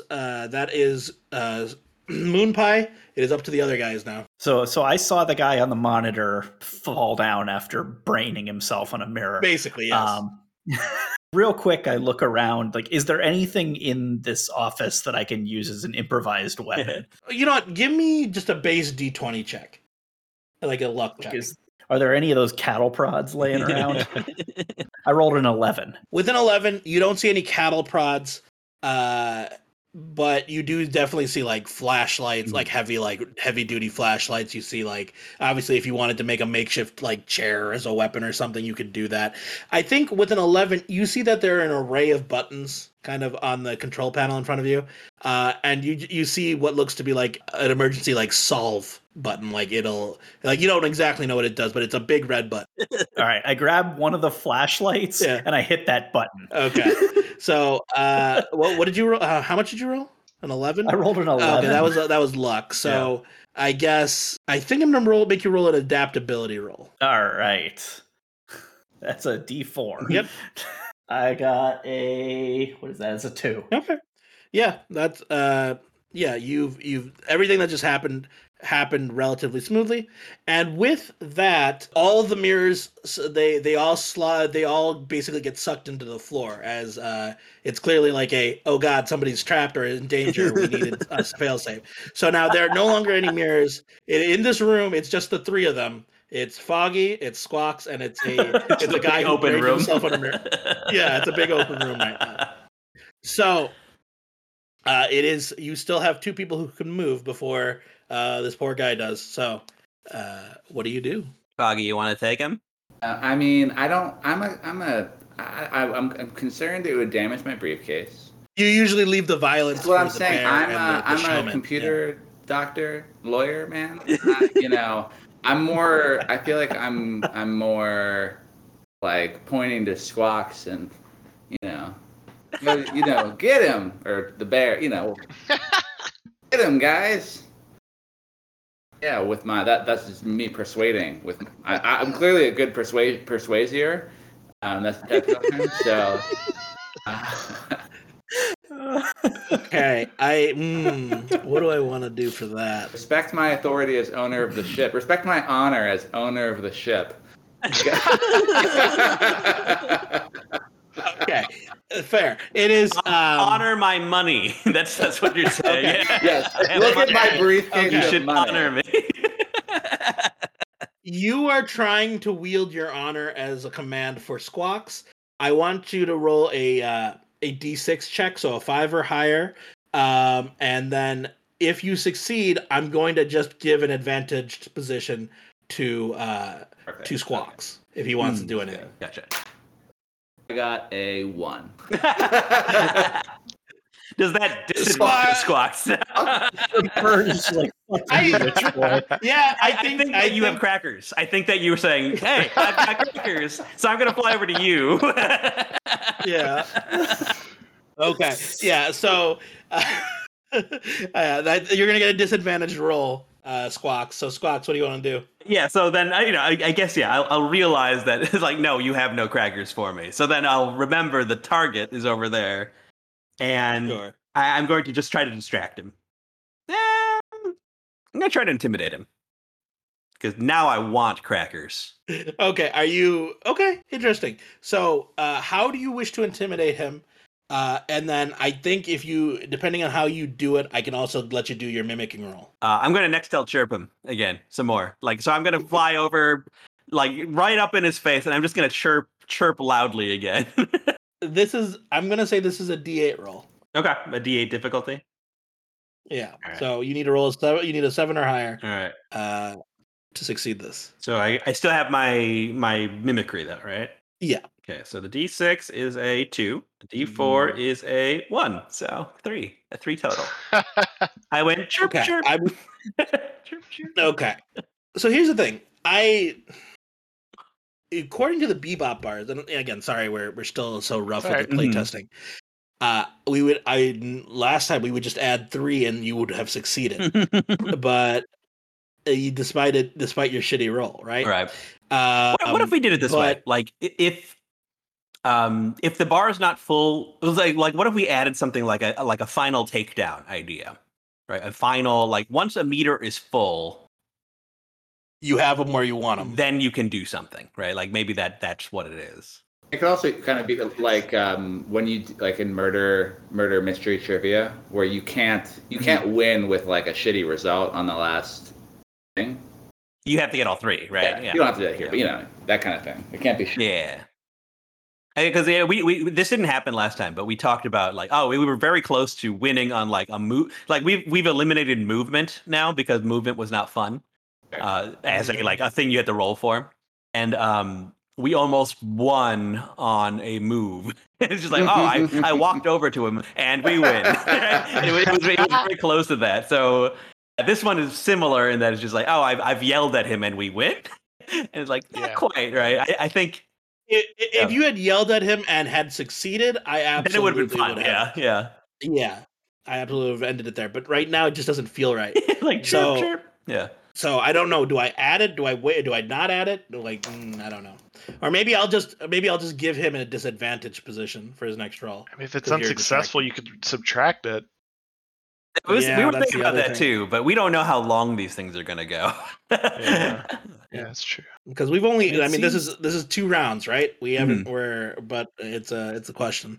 It feels like, we haven't really done very much. Yeah. I don't know if that's like, maybe the bars aren't big enough. That's what it is, absolutely. But it's but like the bounty guy has only had one turn. Yeah, we have so many more dice. But you're all. It's also 3 of you versus 1 of him. Well, that's what I'm saying is that like it feels like maybe there needs to be some kind of like leveling for. Oh, I agree. Originally, I had it would be like the bounty would only have like 15, and then the world would have like 30, and then the crew would have 45. But I don't know. And so right now we're setting it at this, and we could change it right now if we want to. But it feels like the sort of like the automatic reactions on every action could balance it out, but your players know that will happen, and so they're not going to do anything directly. And that's why and that's what's happened right now. Like our last test, they were very much directly attacked. And so that's why he had a ton of reactions. And also none of us have any combat skills except the bear who's not here. And he's fighting the guards outside. That's my question. Is I can adjust the meters on the fly, but I think right now I'm fine with where we're at because this guy's not particularly like we'll find out in a minute, but he's not particularly like a trained killer. He's not Pierre LeFou. But so I think I'm going to stick with it. But the question is, should I add it or not? Let's make it like let's make it a. Because I think the policy should still be you roll and it gets added to the meter. I think that's kind of the fun of it, right? So I guess add it up on the meter, and then we'll call it like a final move. Still, you need to finish him. Then I think the bounty what? Oh yeah, you. So what if? So instead of final move, what if it's like last gasp? Is whoever's about to lose gets an opportunity to do something to, change the course. Yeah, or maybe even maybe that's where you subtract from the meter. Also, like you can push the finish line back essentially, right? As your last gasp. Well, I mean, I also was going to experiment with the gambit right now, right? Oh, we do have all gambit. Or nothing. Yeah, but we didn't decide what the DC was. Yeah. Basically, we did not build gambits for the bounties at all. So I don't think we have a good system for that. I like the idea of the maybe bounty gambits are just pushbacks. It's last gasps, right? Every time you pin the bounty down by topping off your meter, they have a chance to push, right? to break free, and that's their version of the gambit. It's like when they're cornered, like they have something. So then, what he would do is he would try to get out of your way. So it would either be a reaction or it would be a dodge. I think just a straight up dodge, as he's going to again try to just get away from this psycho bird and Just head yelling towards the door. crackers, just screaming. So I've had it. I want crackers. I've not had a cracker all day. okay. So with a D8, you're saying he needs to roll a 20, baby. So that's a 1. So boy. He tries to escape you, and literally you are so enraged and hungry for crackers, you basically blind his entire line of sight, and he again trips and falls. It's very incompetent. Yeah. He shot a drink earlier. That was pretty good. Yeah, but he was aiming for the carousel. He missed by. I like to imagine he wasn't aiming for the kid. He missed by 300 feet. So the world would go as they pin down Moon Pie. While the other officer is trying to secure the location and the other one has pinned you down, you have Ricky has heard your heart's plea, and he will fire at the guard pinning you with all his Fortnite knowledge, and that is a 5, and that will absolutely stun the police officer. So I'm gonna drop 5, but the police officer will give a action. Will get an action, so he will attempt to pull off the leads. Because he's a big guy, and that's not gonna do a whole lot. But that is a 1. So he is just kind of convulsing. Ride the lightning. This doesn't matter because he's a stuffed bear, but what happens if you tase somebody who is holding on to somebody else? Do they both get tased? Yeah, I imagine you are also tased, yeah. Oh, no. But Moon Pie is a stuffed bear, right? Right, non-conductive. Yeah, that's what I imagine. So he has got a lot of metal to him. Okay, got you, crew. Your bounty is pathetic, and he's on basically right under Squawks. What do you guys do? So I'm going to sort of menace him with the flashlight. You walk into this now empty kind of hall, and you basically just point a flashlight into his face. And what do you do? I guess he is where you want him. Who do you work for? Did Jumanjo send you?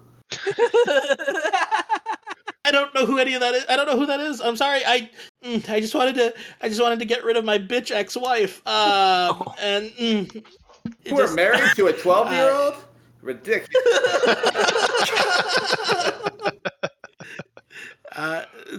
No, I never meant to shoot Ricky. I just I hear Claire's moved on without me, and I just wanted to. I couldn't stand it, and also I didn't get any visitation permits. So murder seemed like a smart idea. Rondo kind of understands where you're coming from, but man, this was a bad plan. I mean, have you seen how dumb the security guards are here? I could have definitely, gotten away with it if it wasn't for you meddling kids and your parrot. Fuck. Well, this sucks. There's not even a bounty on this guy. He's just some rando. Well, we get to pay off our parking tickets without me having to pay for them, so that's pretty good. It counts as a win. I'm like scratching this guy's chest for crackers still. So that's Maybe they're inside. I check my pockets to see if this pirate disguise has any crackers. I imagine you always have some crackers for I give the bird some crackers. He is the happiest. He's in bliss. You see those bird endorphins working overtime. Has anybody seen Moon Pie? As this guy pathetically kind of gives up, and you guys restrain him. Moonpie is currently fighting for his life outside in the food court. Taking on 2 different security guards. One who is currently tased, and one who is like you're having like an OK Corral kind of standoff with this other security guard. What's going on? I'm gonna grab a hold of his arms and just be like, "All right, Ricky, kick him in the face as hard as you can. You can probably knock him out. We've got to knock him out." Oh, you're talking about the guy who you tased? Okay. Oh wait. Oh no, the guy that's on top of me is the guy he tased. That's right. Yeah. I'm just gonna try to throw my gun at his nuts. Okay. Give me that. Tell me if this is a projectile or if this is an improvised weapon. It's an improvised or a thrown for sure. Okay. I don't have you tell me. Yeah, so an improvised weapon is fine. It's a 4. So I'm gonna roll another 4. Excellent. And 3, so it's a 7 total. Okay. You are under nut height, so that's about as far as you're gonna reach anyway. So you throw this taser like hilt straight at this guy's nuts, and he crumples. Yeah, he falls to his knees, and he's like, it's comical. How you've injured this man. I imagine the security guards are also just like slightly older teens. Like they're like it's still kids here. Well, retirees. That's not what I imagined, but yeah, sure, why not? They have graduated from teens. They're now surly, like, neckbeards. Yeah. I bend over and pick up my cigarette that I spat out before to say something to Ricky, and I just pick it back up and start smoking it coolly. Do you just, like, walk off in the distance? Or, like, because I imagine Rondo and Foggy and Squawks are coming out with the culprit. We're dragging the shooter out. And to see here, youths, go back to your carnivaling and have a fun enjoyment time in school. I look at Ricky. I was like, "It's been real, kid," and I throw him the rest of the cigarettes in the pack. I walk off to join everybody. It's like that commercial where he throws the towel. Like, he's like, "Hey, kid," but he's like, "Gee, thanks, Mister." And but Claire would normally have nothing to say, but she sees her ex-husband and goes, "Harold, what are you doing here? What's going on?" Is this your ex-husband? Yes, I mean, we got divorced a couple months ago.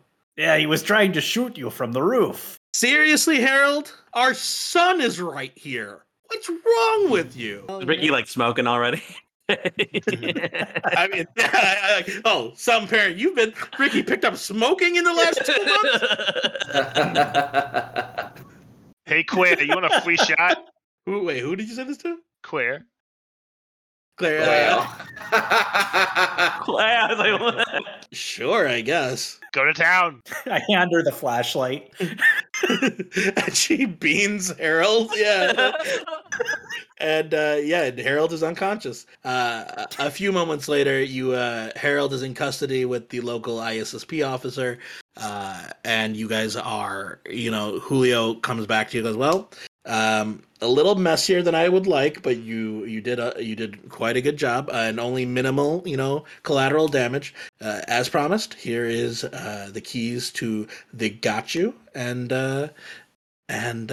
pleasure doing business again, Rondo. Maybe in the future, if you're interested, we can continue to collaborate like you used to in the good old days. Yes, Rondo needs money. Not this money.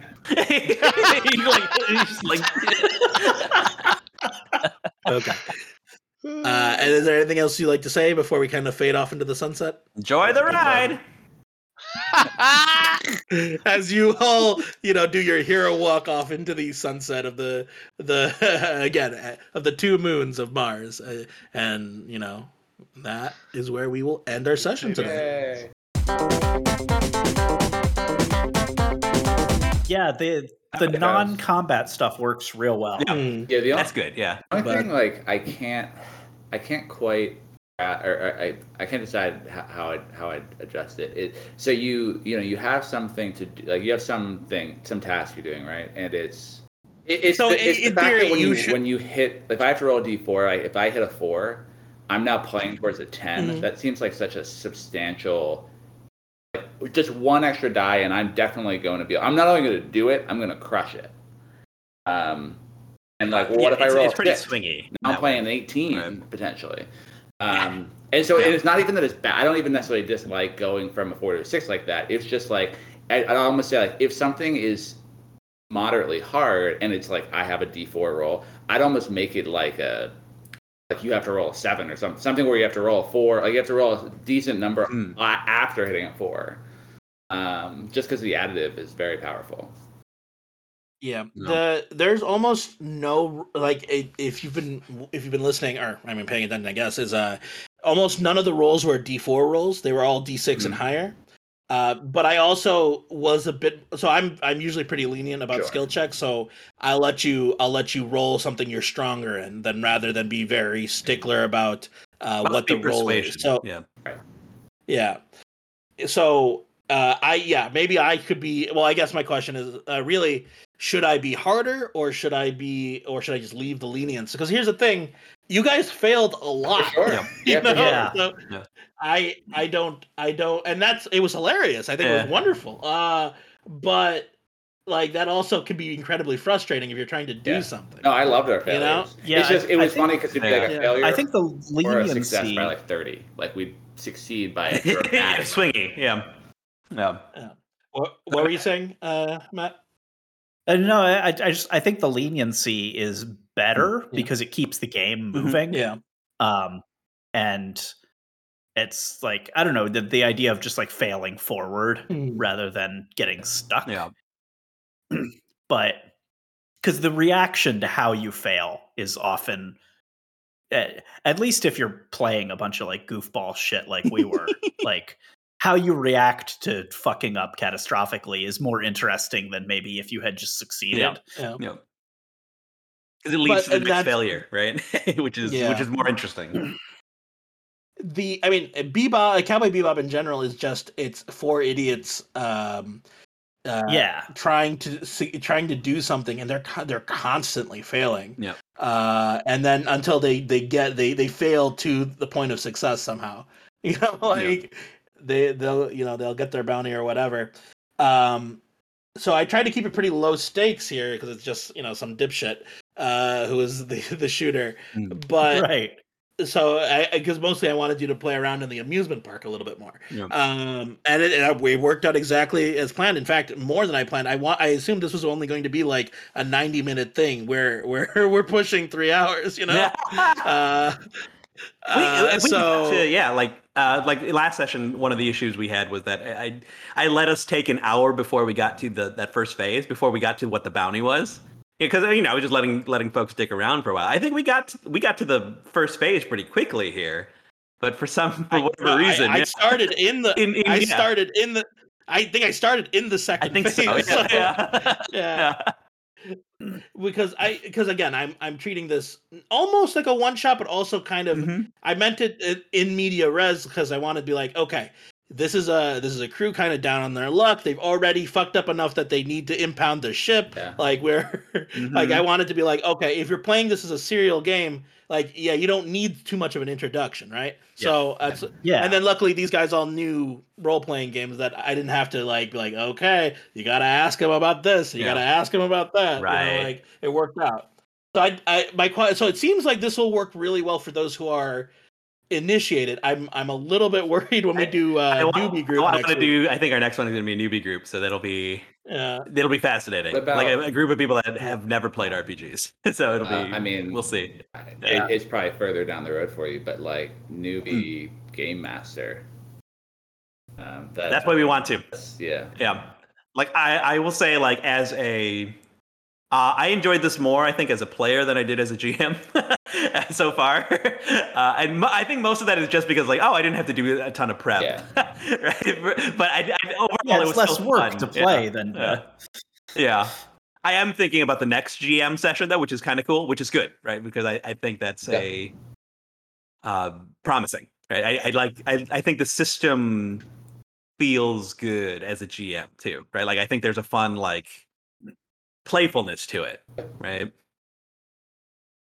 And this Again, Travis fucked me up. Like I'm like, I didn't expect anything Travis did in that, and also I wasn't expecting an animatronic bear until this morning. Literally this morning. So it worked really well. Like I think I did, unless you guys are obviously the ones who are listening to me trying to figure out what to do with an animatronic bear, but like it worked. I think it worked out pretty well. Like it may not be the most beboppy episode that we've done, but it felt close. Yeah, we're on Mars. Yeah, no, it feels like spiritually in line with the show because it's kind of a weird one-off thing where it's a little anticlimactic. Yeah.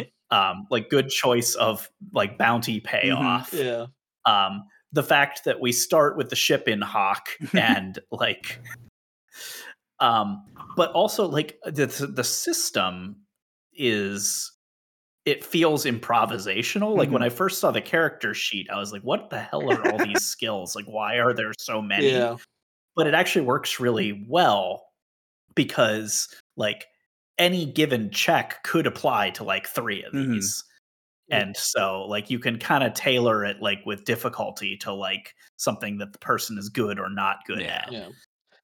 I think I made most of these skills in mind to try to avoid the standard D&D model, but the problem is the standard D&D model works really well for some of these things. Like you need something that is just like perception. Yeah, as like the because there's every role-playing game I've ever played is that players ask the DM like, do I notice anything weird going on here? And it's like it's a little bit of a cop-out because you're trying to come up with something to do, but it's also like a real common thing. I need a look verb of some kind. Yeah. So that's one, and I there's always the perception versus investigation question with D&D, which I don't think that actually has a ton of value. It's you don't want to be too specific with it. But then of course like we didn't have a legit stealth option, so like we used like tailing and stuff, so like it works, it's fine, but it's also the word stealth is easier, it covers more stuff. I think as we go through, because like I think we'll I don't know if it's maybe this is the time like where we can start combining some of these skills and inventing new ones, right? Like shuffle the verbs a bit and see what sticks and what comes out. The other session you did was the combat more like traditional combat-y in terms of like, so I lost a little focus in part of that, but is there when we talked about this at one point a couple of days ago of like not HP but something related, like if you're shooting at each other, is it still your bebop bar? Is it at some point where like, well, you killed the guy, you shot him in the face, like you punched him really hard and he's unconscious, like right,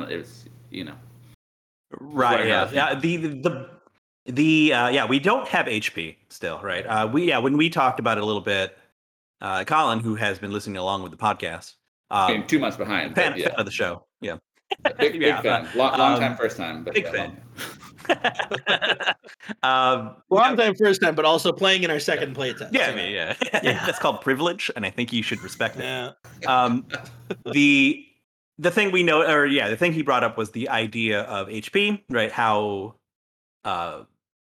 in our game we don't have HP. We don't have like a sense of like, and because I think in the show also that's not a huge thing. Like you're not whittling away at somebody's vitality throughout. It's a different experience. This was in reference to I had just listened to the Toys in the Attic episode, and so it's like those. The 3 of us that were on that episode are here right now. Sure, so. That's a good point. Yes.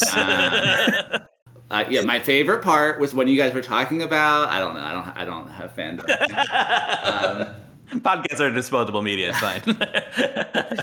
I was on it. I don't really remember half of what we talked about. Well, somewhere in that conversation, I don't know if you were even talking about HP. You might have been. I mean, it might have just been the fact that the characters were all dead, but they weren't. I don't know. My thing was just that in D&D, I always find it odd. You were talking about HP. I don't remember what the context was, but it was just the idea that it's odd that a player knows their HP. They should maybe know, like, they set it. They have their constitution, like they figure out their HP. But then once the game starts, like the DM should really control it. And the best that they should tell their players, like, okay, you're perfectly healthy. You're like mid-tier yellow, like you feel a little, you're weak, or like red, like you're near death. Like this is bad. Don't get hit a lot because you might die. Right. And you don't know because you're a person. It's just, but the idea of the meter. Yeah, it's like, am I actively bleeding? Otherwise, like I just know that like my arm hurts. my back is sore all the time. Is that a lowered HP? What's going on? Yeah, I've got lower. Does that mean I'm dying or that I'm in my late 30s?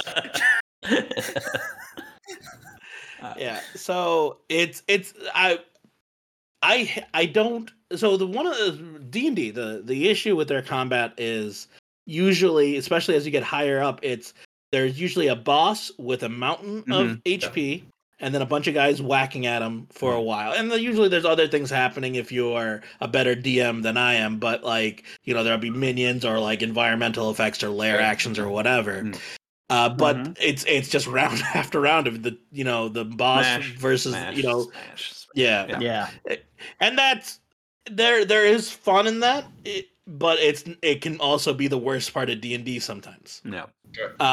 We wanted something quick, we wanted something snappy, and in Cowboy Bebop, literally every combat session it's a few seconds, right? It's outside of a few extended action pieces, it is not the focus of the episode. So we wanted like some sort of tangible way of saying, hey, things are getting fucky.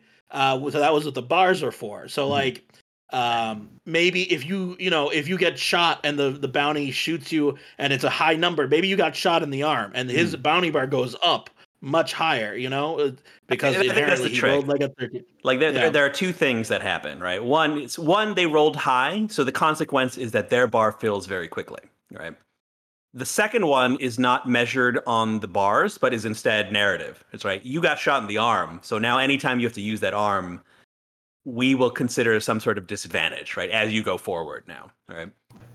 That's not being tracked by the game. That's only being tracked by basically the GM and the players. So maybe that's something we should, you know, specifically note, but maybe not, right? Like it's Well, and because of the way the bounty bar system works, I think it's important to manage that by reducing the players' rolls rather than increasing the DC. Okay. Yeah. So that they're making slower progress towards filling the bar. Because if you just increase the DC, they're still adding all of their rolls. The number way higher.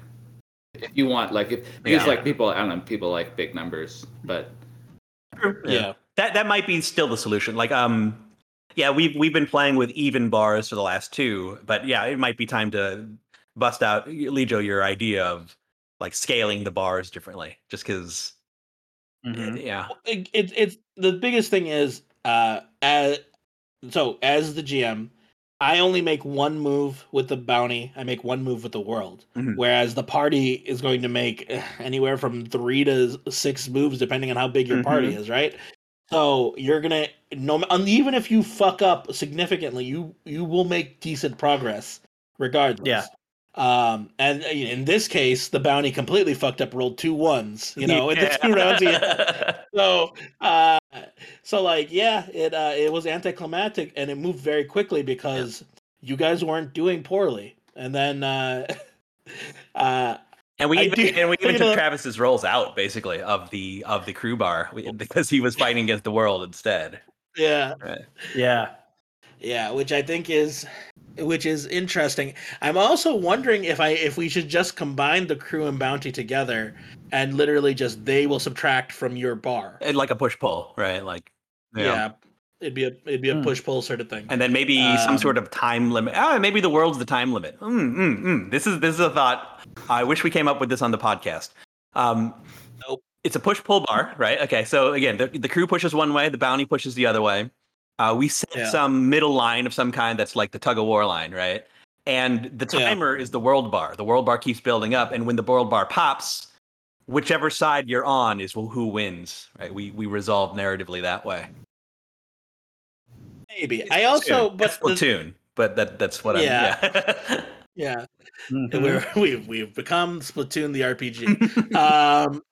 Now the other thing is, but we like, but the originally the bar for the world was because if you fucked up enough, the world would take its course, right? So in this case, if the world bar had filled, my thing is it would have been like Monty Python and the Holy Grail. The cops would come and everything would stop. Like that would be the end. And Moon Pie would be in jail, or whatever happens. Right, put that bear in jail. Yeah, Moon Pie must stand trial for his crimes. The next episode is a courtroom scene and a jailbreak. Yeah. But that would be neat. But in your scenario, that's a different thing. Yeah, it would not work that way. Yeah. And then, of course, Gambit. Again, we need to figure out what the fuck we're doing with the Gambits. Yeah. I love the idea of Gambits. I just don't know how to use it properly. Yeah. I think once we define it, and then we can try using it. I think the reason we don't use them right now because we haven't defined them well. We still don't really know. We don't know what they are yet. Yeah. I think it's about time. Yeah, it's about time to start figuring that out so that people can try it, and then we can see how it works. Yeah. I think the core of this still works. You roll, it adds to the meter. I mean, that feels good, right? That felt kind of good. See, I think it's a little fuzzy. Yeah. The rolling feels good. Rolling big numbers still feels good, but yeah. The actual the bars do feel a little abstract, but I think, and you guys tell me, you're the ones who are playing. I think it feels good to watch that bar fill, right? A little bit. It feel in this particular case, in the abstract, I think I agree with you, but in this particular case, it felt like we were not really doing very much. And we were marching towards victory. And it was very clear that this feels more like it's just a timer and we're going to win eventually because only one of us has to roll well in order to outpace the other side. And that's what exactly happened. The two of you had really good rolls. Your first two, I think your first actions, both of you had really good rolls. Oh, it's also and the action. My action was clearing kids from the room, and I think I got 8 or so. I got a big number, and that filled up the bar a ton. Just that wasn't even necessarily directly. I mean, it was obviously related to the bounty, but I don't know if it was that significant. Interesting. But I don't know how. Maybe it's a thing. It's a thing where we have to tie it to how we target. Again, target is nebulous as well, right? This idea that. But maybe it's a thing where only actions that are reactable, right, end up being. I mean, there's a problem here. I can see already, but just as a thought, right? Just to finish the thought, it's only when we target the bounty that we can fill up our meter, right? The other actions can help, right? Give you kind of advantage later on. Give you some sort of change. You're changing the scenery so that it's easier. But hitting the red button helped make it easier to apprehend the bounty, but maybe shouldn't have added to the bar, right? That idea. That's why I would argue what Rondo did by hitting that button makes everything so much easier to obtain. Right? Yeah, clearing out the room. I feel like that they are relevant. Yeah, I mean, I agree. They are incredibly relevant to doing what you wanted to do. Right. But you guys flexibility. I like the flexibility of it as well, right? Because again, you're not a combat character. What else am I going to do? It's I'm going to try to find some other way to do it, and it should work. Yeah, and right? that's. I think before I did anything too drastic, I would just try scaling the bars based on party size. I think that's exactly it. Yeah. Because we got 4 rolls or 3 rolls. Just crushed. To the bounties 1, and so we were going to win even if we rolled half as well. I think you can probably figure out the number. It kind of just depends on how long you want the encounter to be. If you want it to say you want basically 5 rounds, figure I'm rolling 5 times and I'll average 3 per roll or something, or more, 4 per. I don't know, whatever it is. Well, that's 15 or 20 per person multiplied by the number of people. And that gets you. That basically gets you through. And if you obviously, if you do really well, you'll get there quicker. If you do shitty, it'll take a lot longer. And that, compared against the bounty, the math should kind of play out. Yeah. Yeah, you figure the average dice roll is probably a D8 because people mostly aren't going to do things that they have no skills in.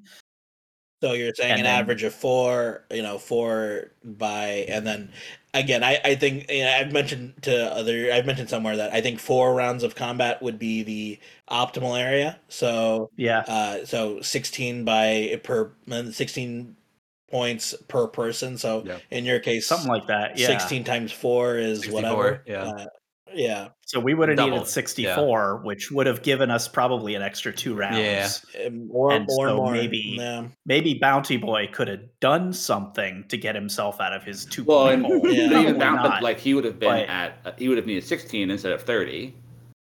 And 2 is still a really bad spot there, but now you get 2 8s or something and you're right there, so. Yeah. Well, here's the offbeats, the reactions, then it's also more. So that's the other. Yeah. But maybe we could scrap that also for scaled bars as well. So. I like the idea of some kind of reaction system.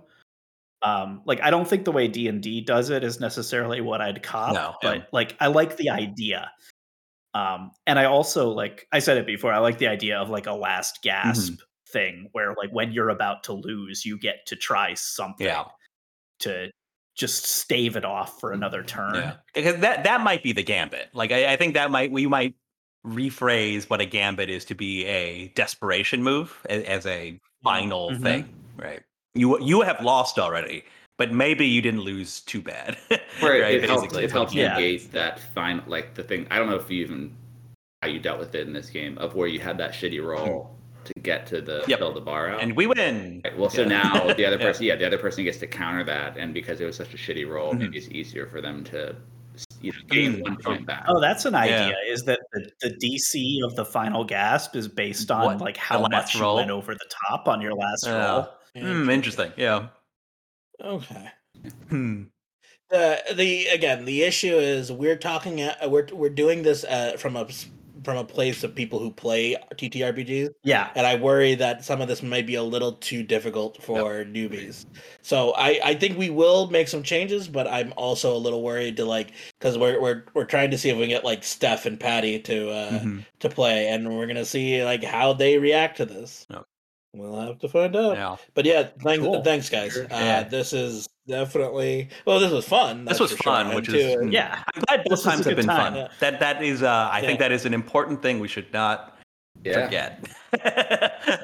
It's we're quibbling over the combat stuff, but min-maxing the combat parts of any RPG is always the worst of it.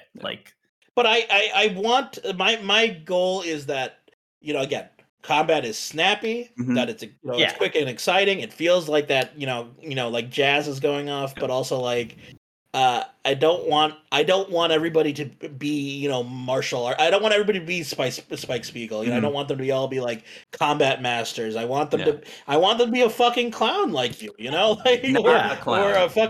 or a Karen like Foggy. I think that was fantastic and amazing. It was a lot of fun. Yeah, but it's you have to make a combat that works for them. I picked a macaw because Lejo said maybe macaw because Lejo was a cat and couldn't talk in our last game. We're going animals. Basically, the whole point of us going animals. This is the second RPG I've played with you recently where you are non-verbal. I know, it's weird. It's a weird thing that keeps happening. I talk so damn much in real life. But the idea is that we were trying to figure out ways to insert ourselves into play tests without being overbearing, right? And that's kind of why we've been going animals. And there's precedent. I'm in the show, right? There's an animal on the crew, so it's great. I like that visually or mentally. It's I can see this happening. It's if they had a parrot instead of a dog, this is how this would work. That's neat. Pretty happy about that. But I went parrot because it can speak on occasion, where the cat could never speak, right? I did not expect there to be a pirate in the end that I'm sitting on the shoulder of. Like, that was not at all where it was going. It was too good an opportunity to. The idea that a Captain Jack Sparrow lookalike is operating the carousel was just a funny image to me. And actually, it's not the Captain Jack Sparrow; it's his parrot. The parrot is actually running the thing because he doesn't know what he's doing. Next time I play test, I'll try to be like a real dick, like just the worst type of player, so you can see how will the game play when there's a jerk who's like constantly the worst. Like, I do think that that's like an important playtest thing. Is like get somebody who's going to be a fucking rules lawyer and see what they do. Yeah, I think that is important. Yeah. Actually, that is definitely not a confidence roll. That's a persuasion roll. Yeah. No, but I'm actually really good at persuasion, so I have to roll persuasion for this.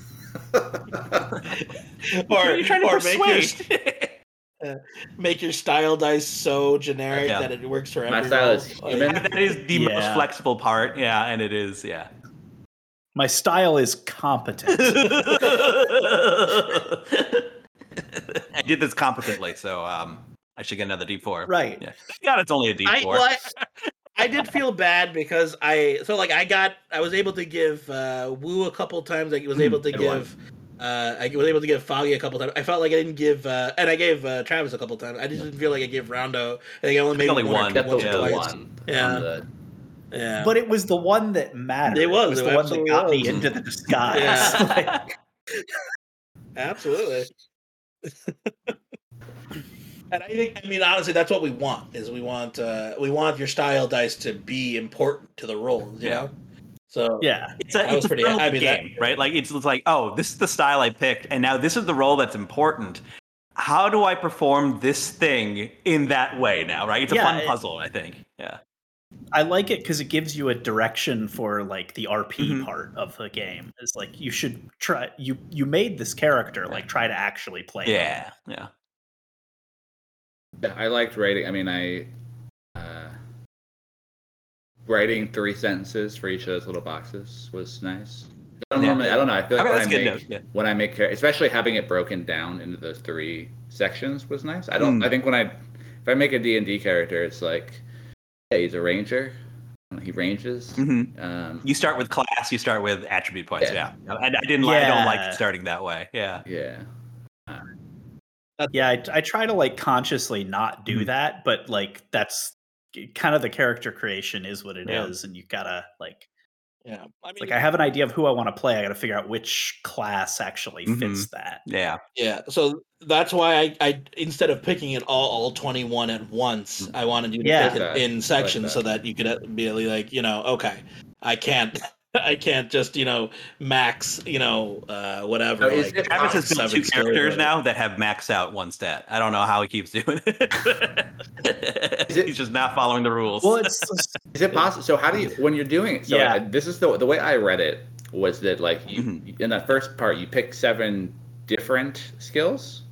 Then the second part you do 7. You can assign 7 more. But like in my mind, and I don't know if this was intentional or not, I could only like increase each by 1 that phase. And then in the third, that's how I read it. But like I think part of the problem is that we've all played RPGs before and we just like saw the math and it's like, oh, you get to allocate 21 points. But that's where so like because like I definitely like I did the like 777 and then I went and fucked with I think so. Like because it was like because I was still writing my bio kind of while I was doing it. And it's like, I'm going to actually drop this one back to a 1 and make this other one a 3 and pretend that I did it over 3 I've done exactly the same thing, with every time. Is the idea that you could only get to, I don't even know, does it go to a 5? Like you could only get to a 4 or 5 like through subsequent gameplay? Yes. Yeah. There's got to be something to work for, right? And we're not D&D where you're gonna just become a Goliath of a god, Oh, is that? So I didn't read. I didn't read through it. Is that the like that last phase of like how do you earn new points? So the idea is that and we're still working on that part too. Is just the idea that rather than just standard XP or whatever, you would get rewards, and that would inherently either buff you or not. Like so, in this case, again, I grounded you by your reward is getting your ship back, right? You know, no. So, but in other cases, it might just be money. It could be items. It could be, a skill point or something if it's a really significant thing. The other option is in terms of if you lose, you could gain a skill point. So like a bottoming out situation is, well, you fucked up significantly, but how does this change you? How does this make you better? How do you move on? So do you maybe think you failed to get the bounty. Do you think you would be assigning a skill point, or is the player saying like, I want to give myself this skill? I mean, I presumably have to be relevant to whatever just happened. Right. Yeah. I think it's a combination of both, right? I think it's still because we haven't gotten to this at all yet because we've run single games. Sure. But the idea of across multiple sessions is like, hey, like the concept is Rondo lost a hand, and the idea is that sometime in the past some job went wrong, right? And that's why you lost your hand, and that's what we want to do moving forward, right? Like so, if in this one, like I don't know, if Squawks got shot in a wing, Jesus Christ, this is awful. But like now he's got a point in prosthetics because now he's got a prosthetic wing that he's got a skill in, right? Yeah. So it's leveled up one. I do think because you have so many skills and like I'm starting here with 3, 6, 8. I mean, I don't know. I have like 15 skills that I have points in maybe. I just like the idea of like on this particular thing, I did whatever. Like I don't have a skill in persuasion, but like I did a lot of persuasion today, so I get that. Or I don't have a skill in I was yelling a lot, so I got an acoustic skill. That would be spot. You took a phone call on a roller. Right, yeah.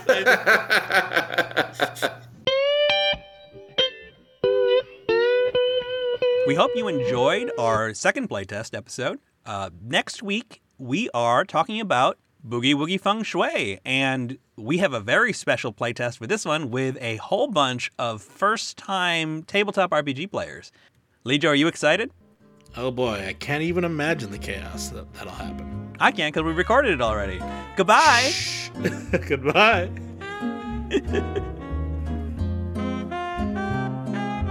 Thanks for listening. If you've got questions, suggestions, or if you're starting your own Bebop Tabletop session, you can reach us on Twitter @Bebop Tabletop.